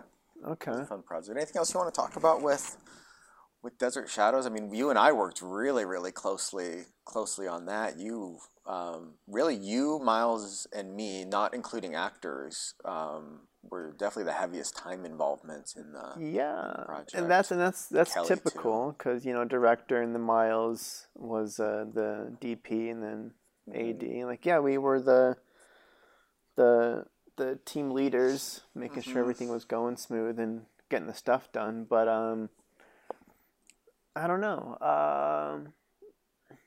I'm trying to think about what others might find interesting about the process or the project, but I want to know all the dirt behind the scenes because as a director, like you're so busy with other things, so much shit happens behind your back that I was thinking more on the positive side, but shit can be positive too. I mean, like dirt, positive dirt. I don't mean the gossip. No, I think about, and I don't know how you made this decision, but like the fact that we were shooting 23 days on this thing. I think 23 days was the goal. For some reason, my mind thinks we shot 22 because we were able to, like, I don't know. Or it was the other way around. I feel like regardless. Yeah. I felt like that was a good amount of time for what we were tackling. Because there's been so many projects in LA that I've been a part of. That's the longest project that I've AD'd or even really? Been a part of since then. Like, oh, you've done a number of features now too, haven't you? Yeah. How many features have you AD'd now? I AD'd? No, I'm primarily script supervisor. Okay, how many features have you script supervised? I don't know, maybe like 7 or something. Yeah. But that's surprising to me that's the longest. Yeah, like the first one that I was a part of was a 15-dayer, and then since then it's like I think there was one last year that I did that was 18 days. So like 3 6-day weeks. But like this coming out of COVID, there was one that I jumped on that was a 10-day feature. 10-hour day, 10-day feature. Damn. And I'm like, how? So what's the difference in the shooting timeline then? I mean, obviously, ours had a lot of practical effects. It had a lot of locations. It broke every rule that in my one semester of film school that I did do that they said don't do. They're like, I remember my screenwriting professor. He said, like if you're writing for yourself, keep in mind budget. So don't have like an actor walking through the rain up to a scene you just added, $100,000 to that shot. There's like 6 raining scenes. Yeah. And so like I purposely like broke every rule almost as like a screw you, I can do this. Yeah. Just to do it. But then coverage too, I'd imagine maybe like the number of shots you get. But I'd be curious, like in your mind, what allowed that to be possible with the shorter schedules? I think it is the location thing primarily, where it is like this 10-day one that I was on. It was horror, and they did have practical effects, and a lot of their budget went to the practicals. So they had like same as what you had. Like they have the dedicated special effects people on set prepping all the stuff that's ready to go, and a lot of time goes to shooting those specific moments of like, like the werewolf transformation scene where you got like the cool practical ear growing and like all that kind of stuff, and that's where their priority goes. But besides that, all the character stuff is like throw up 3 cameras. Because we did that a few times on yours too, where it's like, okay, we have extra cameras, put them up. We'll shoot extra angles. And I've noticed sometimes it saves time, sometimes it doesn't. It's kind of like a weird thing. But like for me as a script supervisor, I don't know. All right. You hate it or you like it? I want to talk more about the single camera, dual camera thing because I think that's really interesting. But finish your. Let's say for this one, being that it wasn't the highest budget, because they're rushing in 10 days, they had their video village was only transmitting 2 of the 3 cameras to me. So then I'm like, what's this third camera doing? I can't watch it. And then we're moving so fast. I remember that with you from set. You don't like when you don't know something that's going on. I try to like sneak things around you on set, and like you're the kind of guy, and I'm probably the same way. But like you like to know where all the pieces are. You like to know what's happening and everything. So I try to like sneak in my. I'd be like, don't worry about it. It's fine. You're like, no, I'm like, no, I gotta know what's going on. It's just a couple extra shots. Don't worry about it. I just got another scene. It's like nope. Gotta factor that into the schedule. Yeah. But for instance, there was like a fight scene that we were shooting, had not been choreographed, because in indie world you don't normally have time before you shoot a thing to, like, you don't have pre-production days set to like just block out a fight scene. Right. You don't get choreography days. You don't get rehearsal days. You don't get. So ideally, I mean, for safety, you have your stunt coordinator there, and then you block out an X amount of time to run through it. Yeah. And they were doing it all wrong.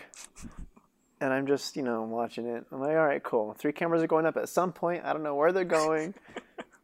And then I ended up working for them. So we shoot it. I don't know what we got because so much is happening. But we got to move on. Because it's, again, 10-hour days. 10 days. It was only 10 hours. Those are half days. We call those half days in the industry. No. But I remember coming back, and I did a couple days on another feature that they were doing, and the director came up to me and was like, he's like, by the way, like, you did great as a script supervisor. However, during that fight scene that we shot, we missed an angle, and like that was kind of your job to make sure that we picked that up. And I'm like, so I tried to explain in a nice way of like, well, actually, if you recall, we only had 2 monitors, whatever my excuse was. I'm like, and you understand me, worked quickly, whatever. Yeah. He wasn't really having it, but I'm like, really, you're gonna give me a hard time over? Yeah. But so that was that experience. But I think the difference is we were in like this one. I think it was like just a hotel we were shooting in. It was like a casino restaurant with like a second floor, and you just have different rooms for different scenes, and you write it for that location. So instead of moving across town or driving out into the desert for a few hours one day, you're just like, all right, this room, this room, this room, this room.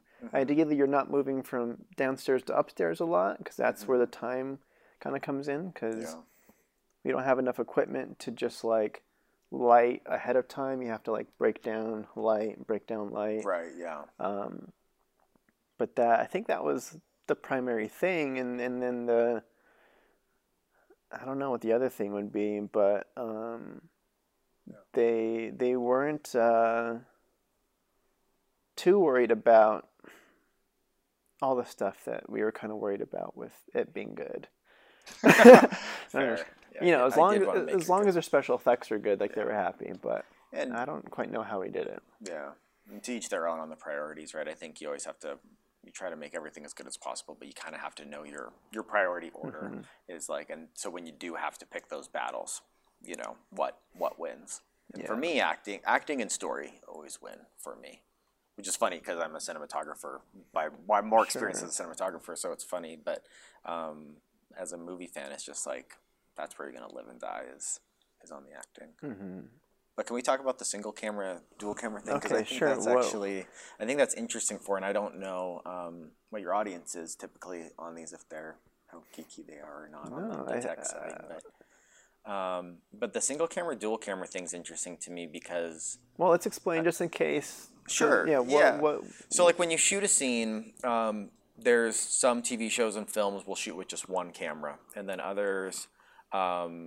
And then they just do the scene over and over and over again to get all the angles that they need.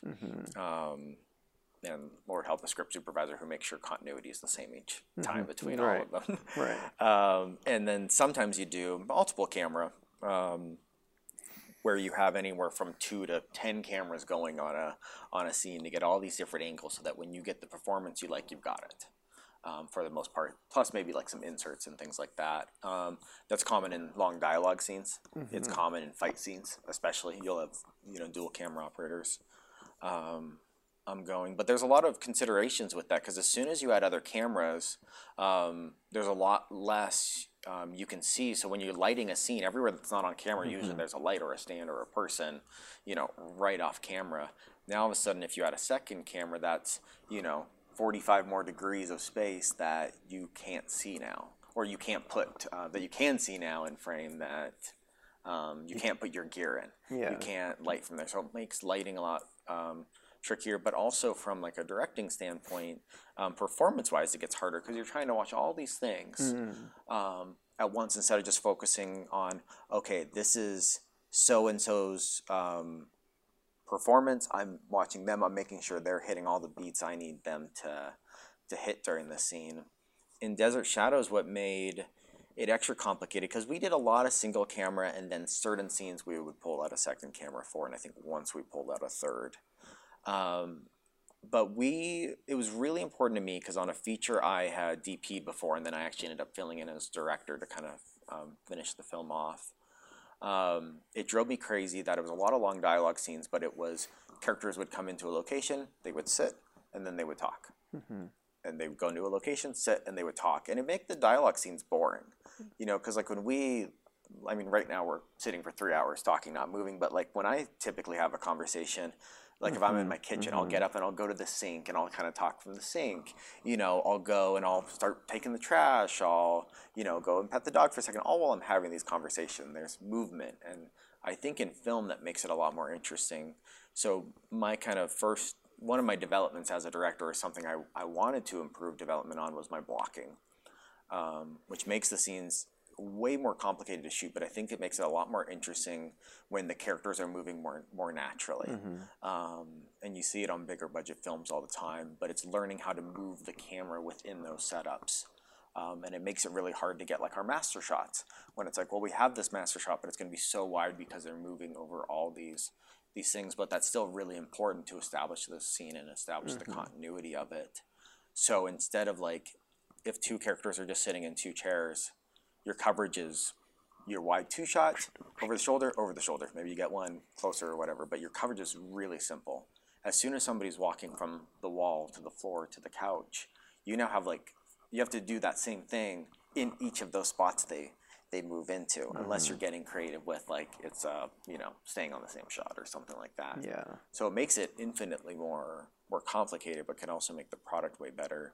So that was something for Desert Shadows I consciously really wanted to do, that made shooting, I think, take way longer, but I think will pay off in the final product. And some of those longer, not a ton of long dialogue scenes. There's like 4 or 5 that I think that really helps them a lot. Yeah. Yes to all of that. So anyway, random thought that I wanted to get off my chest. All right. So yeah, my thought on that, as far as the blocking stuff, I know I was experimenting with that again on the latest short that I just directed that's not out yet. Where it's basically a 2-person short film, and I was like, all right, sweet. There's 2 people in a kitchen. Mm-hmm. And me and the DP are talking about how do we make this look interesting? What can we do? All right, how do we make the blocking creative? So at least there's different looks in here we can do. It's like, all right, sweet. She's gonna do this. They're gonna cross each other, and we'll have to figure out the camera moves on that. And at least you're getting different looks. It's like, all right, the character's on this side now, whereas before it was the other character, and then she's checking up at the cupboard. We can shoot that angle and. Whatever. So at least there's movement in the frame. And gives them something to do. Gives them something to do. I think that's important too. Yeah, 100%. Versus just the stand and talk. The 2 minutes of cut back and forth, reverse shot, and that's boring for them to act. It's boring for us to watch. And there are moments where that is the correct answer, but I feel like it's definitely a. Pick your moments to just sit in there with those people if that's what you're trying to go for. But also I think about indie world for sure, where you don't single cam versus multicam, where I always hear from G&E teams on, we don't have enough lights to light for that is always the answer. Yeah. When a director's like, all right, can we do? It's like, we don't have lights for that. Yeah. Or I'm always my line. I work with an awesome director. She's super ambitious too, but she likes 360-degree shots and all these crazy angles. And I was like, okay, awesome, cool. Where the hell do I put my lights? I'm looking around. Okay, where do my lights go? That's always my question. I can think of a specific shot you might be referencing. Yes, yeah. So I think it usually comes down to what is your team capable of doing? How much time do you have? And I try to work within those limitations, but I know a lot of people try to push the boundaries of. That. Yeah, I don't know, but I kind of like to lean toward the single cam. It's probably just because that's what I've kind of just done. Yeah. But I do like you said, like being able to focus on one frame, watching that one performance, because I do feel like jumping back between two different actors and like, all right, and then you kind of get stuck on one person. You don't even know what the other person did, and you're like, all right, let's move on. And they're like, well, Yeah. I don't He's like, know. did you not notice me? Like, I did not say anything that Yeah. you, yeah. Yeah. But I don't know if that answers your thought on single versus double. But Yeah. I like the idea of going does. single and then picking those, like, like you kind of said, maybe dramatic moments where you want the extra coverage of, I don't know. I feel like Sometimes I don't mind what I'll do sometimes, and I know you hate this because you like to know what each camera's doing, but sometimes I actually remember a specific interaction with us on this thing, but I like it anyways. Something I like to do sometimes is have an extra camera that's just grabbing extra stuff. So I have my list, I know exactly what I want list, and then I have a camera getting cool, creative, extra angles that are bonus in the edit if we get ourselves into a tight corner. And I may or may not use it, but it's like it's my safety net. His job is to shoot her. If a light's in a shot, he frames it out. Nothing moves because of him. He shoots around the other camera, he shoots sure. around this, but it gives all these bonus Yeah, I do angles. recall that for sure. And I've seen that plenty of times. And I always am over there, like, kind of like just afraid in the Yeah, I corner. put like, you on what? edge with it. I think we did it twice, maybe only once. It's but, just yeah. my continuity brain is like, all right, sweet, but did the DP sign off on this? Is the Yeah. like, I don't even know. It also comes from my, like, I had this corporate, commercial, and like heavy documentary background. I've makes done sense a on lot of doc. documentary. I'm like, and like me as an editor, I think that comes from like working in that world a lot, where I'm like, give me extra stuff. I don't care if I have to comb through it in the edit. Like, give me extra stuff to play with. Yeah, that does feel very doc. Yeah. Yeah. See, I can still feel Yeah, it. Like, no, for sure. Because I try to think about the DP that I bring on. I'm like, I really trust your vision. yeah. I really trust the angles that we're choosing, and I trust your decisions. And I want you to okay this extra shot. Like, I don't like the rushing thing. Ideally, we put ourselves in positions where you're not rushing, and you can actually look at frames and give thumbs up to stuff, and that's kind of, I think, the world we all want to live in. But sometimes you just need an extra shot that you can just color correct, or like, I don't know how much finesse it takes to make those work in the feature world. But. No, I mean, as long as you're shooting on the same or similar camera, and you're still playing within the rules. It's not like handheld when every other shot in the film is tripod or dolly or whatever. Yeah, everything else is on sticks, and this one's like shoulder rigged around. How do we cut to the BTS cam? Like, yeah. Yeah. Okay. All right. I did want to talk about, because I have nothing else on Desert Shadows. Yeah. Coming soon-ish. Coming soon-ish. Yeah. Hopefully soon. I think one last kind of final thought on Desert Shadows, other than like, know that nobody's more eager to get this out than me, and it'll be worth the wait. What the release is going to look like, I'm not sure. With COVID and everything, we were going to do a big festival run first, just as a great calling card for everybody. It's not really necessary in horror distribution. It was more selfish than anything, honestly, just to kind of get some good accolades and stuff for it. But with COVID landscape and festivals going virtual, most likely the release itself will get much more accelerated, and we'll see it on streaming and venues like that much sooner than we would have, depending on what happens. But that's kind of my assumption. I think once we move into distribution here pretty soon. Cool. So I guess before we move on from that, where can people go to stay in the loop on updates? How? Yeah, so you can go to, we have a Facebook page and an Instagram page, and both those are going to be your best bets to follow. We kind of started to do a marketing push earlier in the year when we thought the film was going to be done sooner than it was. We've gone a little quiet here just as we kind of get a really clear timeline. But once we are ready, it'll ramp up, and you're going to see a ton behind the scenes pictures and production stills and Just fun things like that, new posters, So you could- trailers, and all that stuff. But Facebook and Instagram, Desert Shadows, Okay. is the best place for all that. And when it comes, it will come. So it seems quiet and dead there right now, but yeah, for there's sure. a lot of content 'Cause coming. I just don't want to. No, for not sure. to be vulgar, but blow our load too early. All right.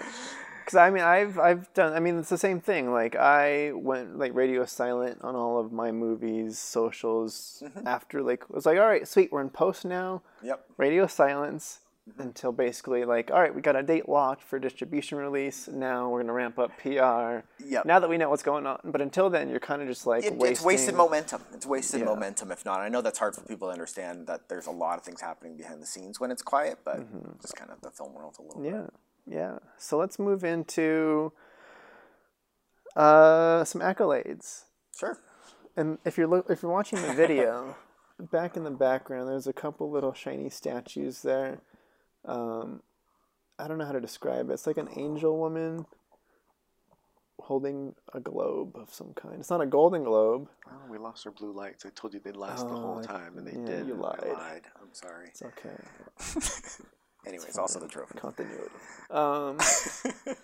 Yeah, there's some Emmys back there. So congrats on having that Thank you. on your resume. That's very cool. Yeah.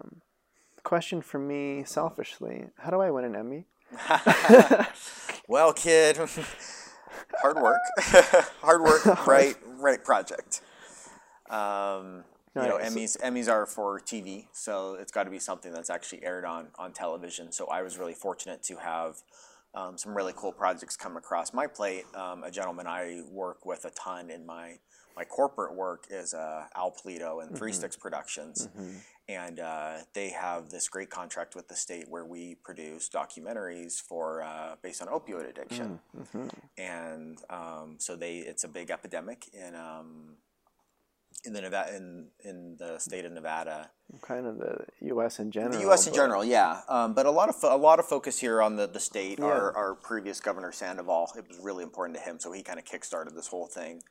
And they've been really successful. So they came to us with wanting some content, and we do so much corporate work, but they wanted some documentary content, which we're like, awesome, cool. That's a really fun sandbox to play in. And there's just so many stories to be told within that world. It gave us a lot to play with dramatically. In a world, the Emmys, other than primetime Emmys, it's a lot of like news-based and journalist-based. So we got to kind of stand out a little bit where we could take a cinematic approach from our experience on the narrative side of things and put it into the documentary world with a lot more kind of like drama and emotion and feeling compared to the more journalistic stuff that we were in competition with. Yeah. And so I think that really So helped. so what are the Emmys for? Sure. So the first one, the documentary itself won. It was for a film called Prescription for Hope. And this was what year? This was, I think this is 2018. 2 years ago? Yeah, 2018 probably. Yeah. The first one was from 2 years ago. And it was called Prescription for Hope, and it followed 3 stories of people in varying layers of addiction slash recovery. So one guy was like a BMX rider that fell into pills. Another story followed, a daughter of a local sheriff, that fell into it. Kind of stories like that, really kind of human based. So the documentary itself won for that. And we got to go down to Vegas for the big award show and everything, and that was we weren't expecting to win, so it was a fun night. Yeah, I want to hear about that experience, because there's 2 experiences there. There's one, making the thing, and then there's 2, the award ceremony. I don't know. It's weird. I'm not a huge awards guy. I'm really not. I mean, it's cool. It's a good little feather in your hat, but I don't like it. I don't like attention. Like even this is weird for me, but I like doing the work. I really enjoy the process of it all. Well, I mean, being on stage for me is tough. Go ahead. I was gonna say, you just said that you wanted to run Desert Shadows through the through the film festival for accolades. So. Fair. Well, I'm just accolades, teasing. but that's for a career perspective. So when I say accolades, that's because if like I have a film It's not for the spotlight. as a director, it's not for the spotlight. It's so that you get noticed, so that you can get hired for another film. So that when I'm pushing myself as director for something, I can say, well, I did this film. It won all these For festivals. sure. It's more for that than Yeah, like I'm just teasing. I'm just teasing. No, that I'm you- very it- sensitive about it. Because you want to walk up at each festival and give your Yeah. speech because you Yeah. like giving speeches and stuff. All right, cool. But that was so that was the first one, and then the second one was for a documentary called Chronic Pain, and that one I actually won for the cinematography on. So we got nominated for 4 different categories. When we submitted before, we didn't realize there were all these extra categories we could submit to. So when we went again, we're like, oh, cool, we can submit for cinematography, for editing, for all these things. So the film itself didn't win the second time, Gotcha. but I got one for cinematography, nice, very cool. which was very cool. Yeah. So they're fun. Okay. They're cool. The Emmys are kind of cool. Like I said, I'm not a big awards, but the Emmys are kind of cool. Yeah. They're They're extra very shiny. cool. Okay. So, how involved are you in the process of in these particular projects? In terms of like finding the stories, or like how does that work with? Not really on those ones too much. So Al really kind of like spearheads, and then we'll bring in a little bit of creative help. So he's really kind of him, and then the state will then sometimes propose some people as well, and then it's normal networking. It's like who knows who. Yeah. So a lot of it's through our connections, and then we choose the story. So, Al will have discussions about it, but it's really his choice at the end of the day. He directed the project, so it's really his choice at the end of the day. So I'll add my opinion and suggestion on what I would think would work well for the story, but it's really him. I focus more on the visual of it in those, and given the story that's being told, how can we enhance that from a visual perspective? Yeah, visual, like the edit and like to that give kind it of to stuff. give it more impact. Very cool. Yeah. All right. I did want to ask as well, since we are on that topic of the content involved in those from the beginning, because we were talking off camera a little bit about them, and I was kind of curious about the opioid epidemic. Yeah. And it sounds like you've had the chance to kind of work on many of that kind of. I've been fortunate to, and this was something my high school teacher, video teacher, Brian Reedy, always really pushed, making sure you do projects that make a difference in things that maybe are issues or people are struggling with. So when I was in high school, we did a lot of projects based off driver awareness, and we did projects based off meth addiction, because that's what was really big in the town at the time. So it's always been something that I've done a number of PSAs and other projects over the years, but it's always been something that's been important to me, because I've known a lot of people that have struggled with it, and it's something that in this industry a lot of people struggle with too, and it destroys lives. You're talking about the opioids. I'm just talking drugs in general. Okay. Drugs in general. Opioids are something that I wasn't very familiar with until I got into these projects, and I've learned so much about it, and it's been fascinating, and I am really glad to be able to tell the story, and hopefully, it's the whole thing, like, it's an overused line, but if the documentaries can help one person, they're worth it. Because it's horrible. So the thing with opioids that happens, and what's scary about them, is it's totally unassuming. So opioids is pills, for people that don't know, prescription pills. And what happens is somebody will be in pain, whether it's an ex-athlete or somebody just lifted a package wrong or just has back pain. They'll be in pain, and a doctor will prescribe them prescription pills to deal with that pain. And they won't get any kind of education on what those pills mean. And what those pills mean is that they're highly addictive, and you can get reliant on them. And that's not good, because some people have really addictive personalities. Some people don't realize that it's becoming an addiction when it's happening. And it's not that the pills are bad. The pills aren't bad. They help people in a lot of ways. You just have to know what you're getting into when you take them, and have an exit strategy for them, because there's a lot of pain that can't be dealt with without them, or looking into ulterior methods. Is this something that I could manage this pain in a different way that wouldn't be the extreme nature of pills? But what happens is you get addicted to the pills. You start stealing the pills from family members, from the house, from people like that. And eventually the pills either get too expensive or too hard to get. And so then people turn to heroin because it's the same kind of feeling, the same kind of high. And then once you turn to heroin, what happens is not only is it a bit of a nastier drug, but there's a quality control issue with it too, is that it'll get laced with other stuff unknowingly. You can get just the way you're taking it can get a lot dirtier, which can lead to different major different issues. Doses might be stronger than you realize. It's not controlled anymore. With a pill, you know how much you're taking. It's safe. It's gone through the FDA. It's controlled from that standpoint. It's up to you if you're taking too much or not, and your doctor. Once you get into heroin, all bets are off. All bets are off. And so it's scary, and really good people and really good people's families have been destroyed by this drug. And it's heart-wrenching. We do these 2-3 hour long interviews with families who have lost family members or who have gotten them back, from recovery. And so it's, it's painful to watch too and listen, but it's definitely like a privilege to be able to tell their story. And like I said, if we can make an impact with it, is huge. Yeah, because like you're kind of saying there is it's not just one person. Like if you impact one person, it kind of grows out from that one person too. It's their family, it's their children, it's like all that.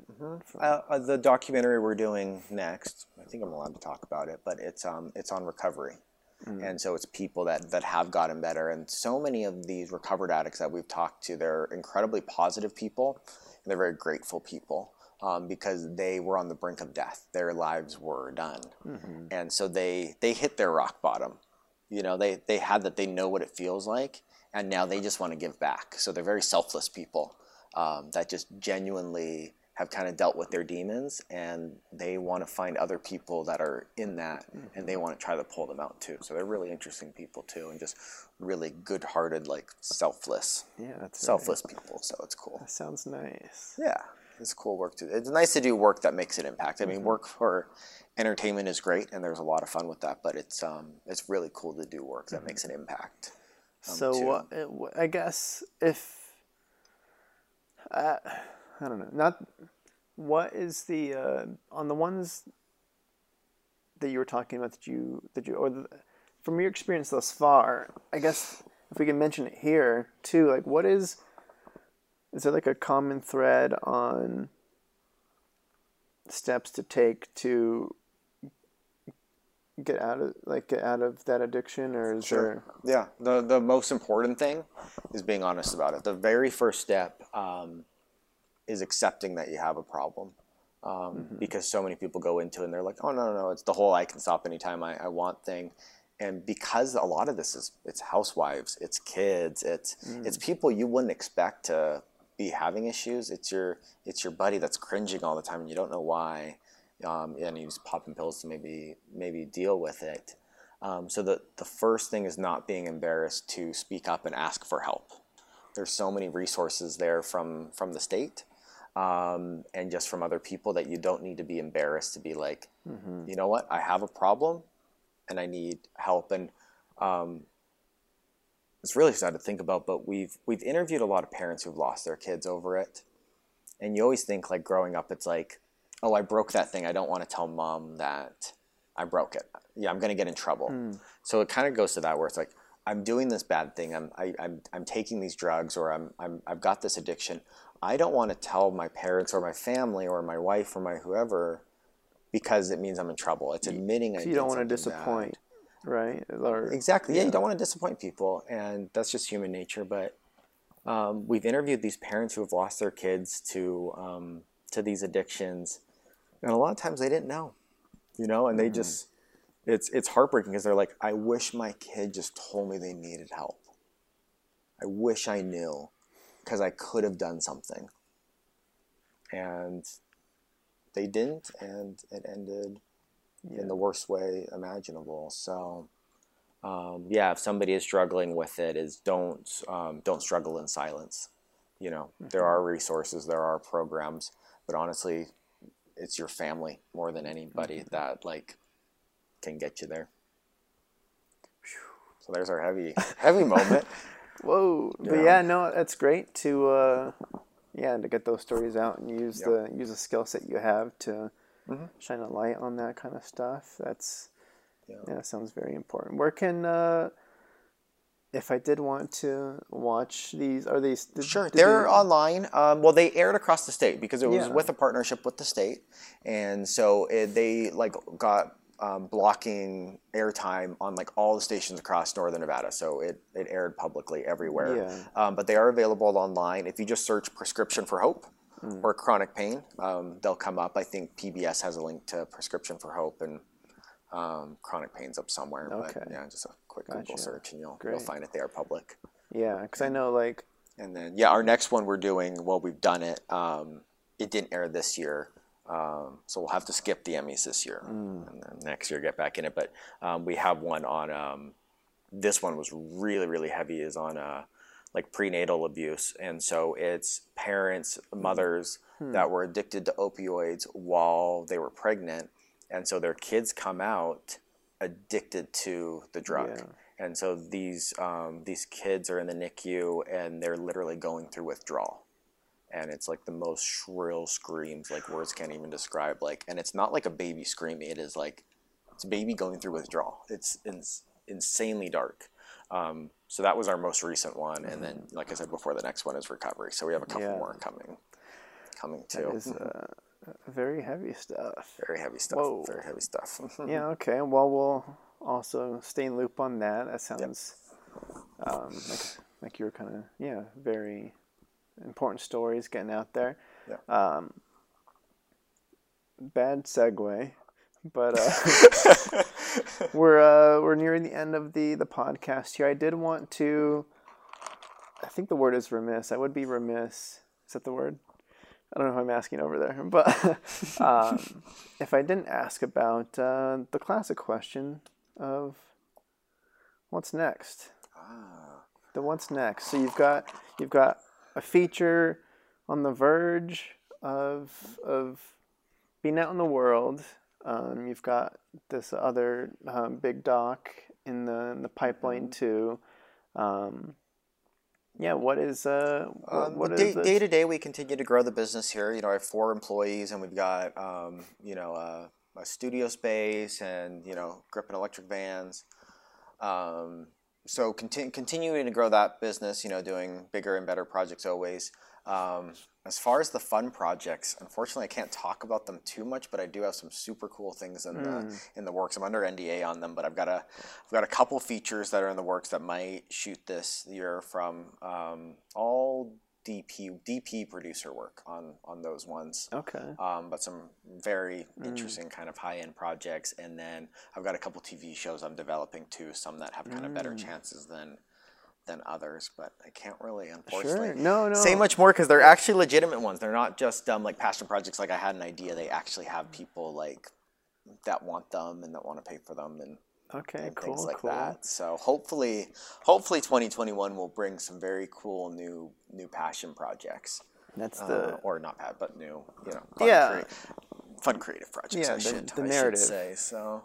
Yeah, we'll see, but plenty to keep me busy in the meantime. Well, I guess maybe I could reframe the question a little bit. Like, I don't need to know specifically what the projects are, but what, being that you've had, I feel like 2020 has been a big year for self-reflection for a lot of people. Mm-hmm. I'm not sure if you had the opportunity for time to think, but I've not, but but I don't. Yeah, as far as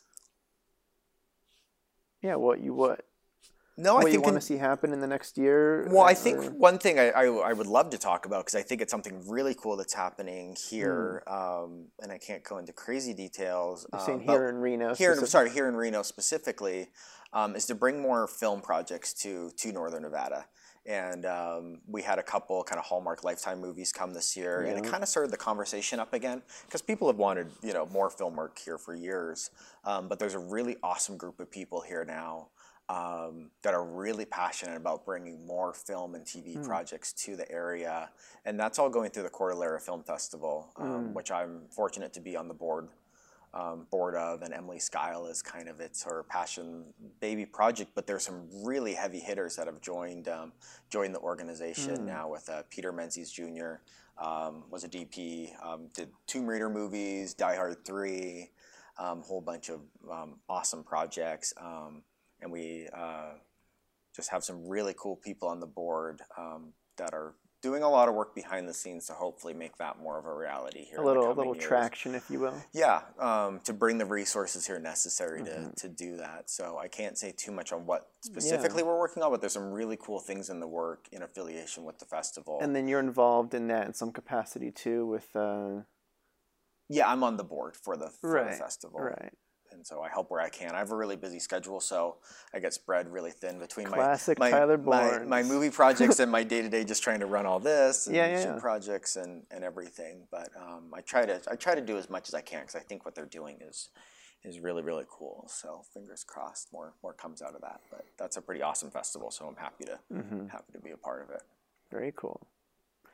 All right. I don't know. I think that's it. And yeah, that's good. All right. Well, good talking with you, Eddie. Thank you for having me on the podcast. Yeah, thanks for hosting at your studio space. It's looking nice. Thank you. And all right. I guess lastly, we did mention where you can find Desert Shadows on socials. Facebook, Instagram, Desert Shadows movie, or I don't know, just Desert Shadows. Just search Desert Shadows, Desert Shadows movie on Instagram or Facebook. Yeah, so I'm sure he'll be rolling out the PR on that soon. Yep. But as far, you're not too big on social anyway. I'm horrible at social. I'm so bad at it. You're busy enough as it is. Time, and we're fortunate that we haven't really needed the extra marketing, but maybe that will be a New Year's resolution to be better at social in 2021. Maybe it's not a good word. You can follow. You can. It's not a good year. You can follow me on Tyler Bourns on Instagram and Tyler Bourns or Bourns Productions on Facebook, and maybe I'll start posting again. Maybe you'll see some new content. We'll see. But all right, cool. We'll see. Thank you, sir. Cool. Thank you. All right. Bye.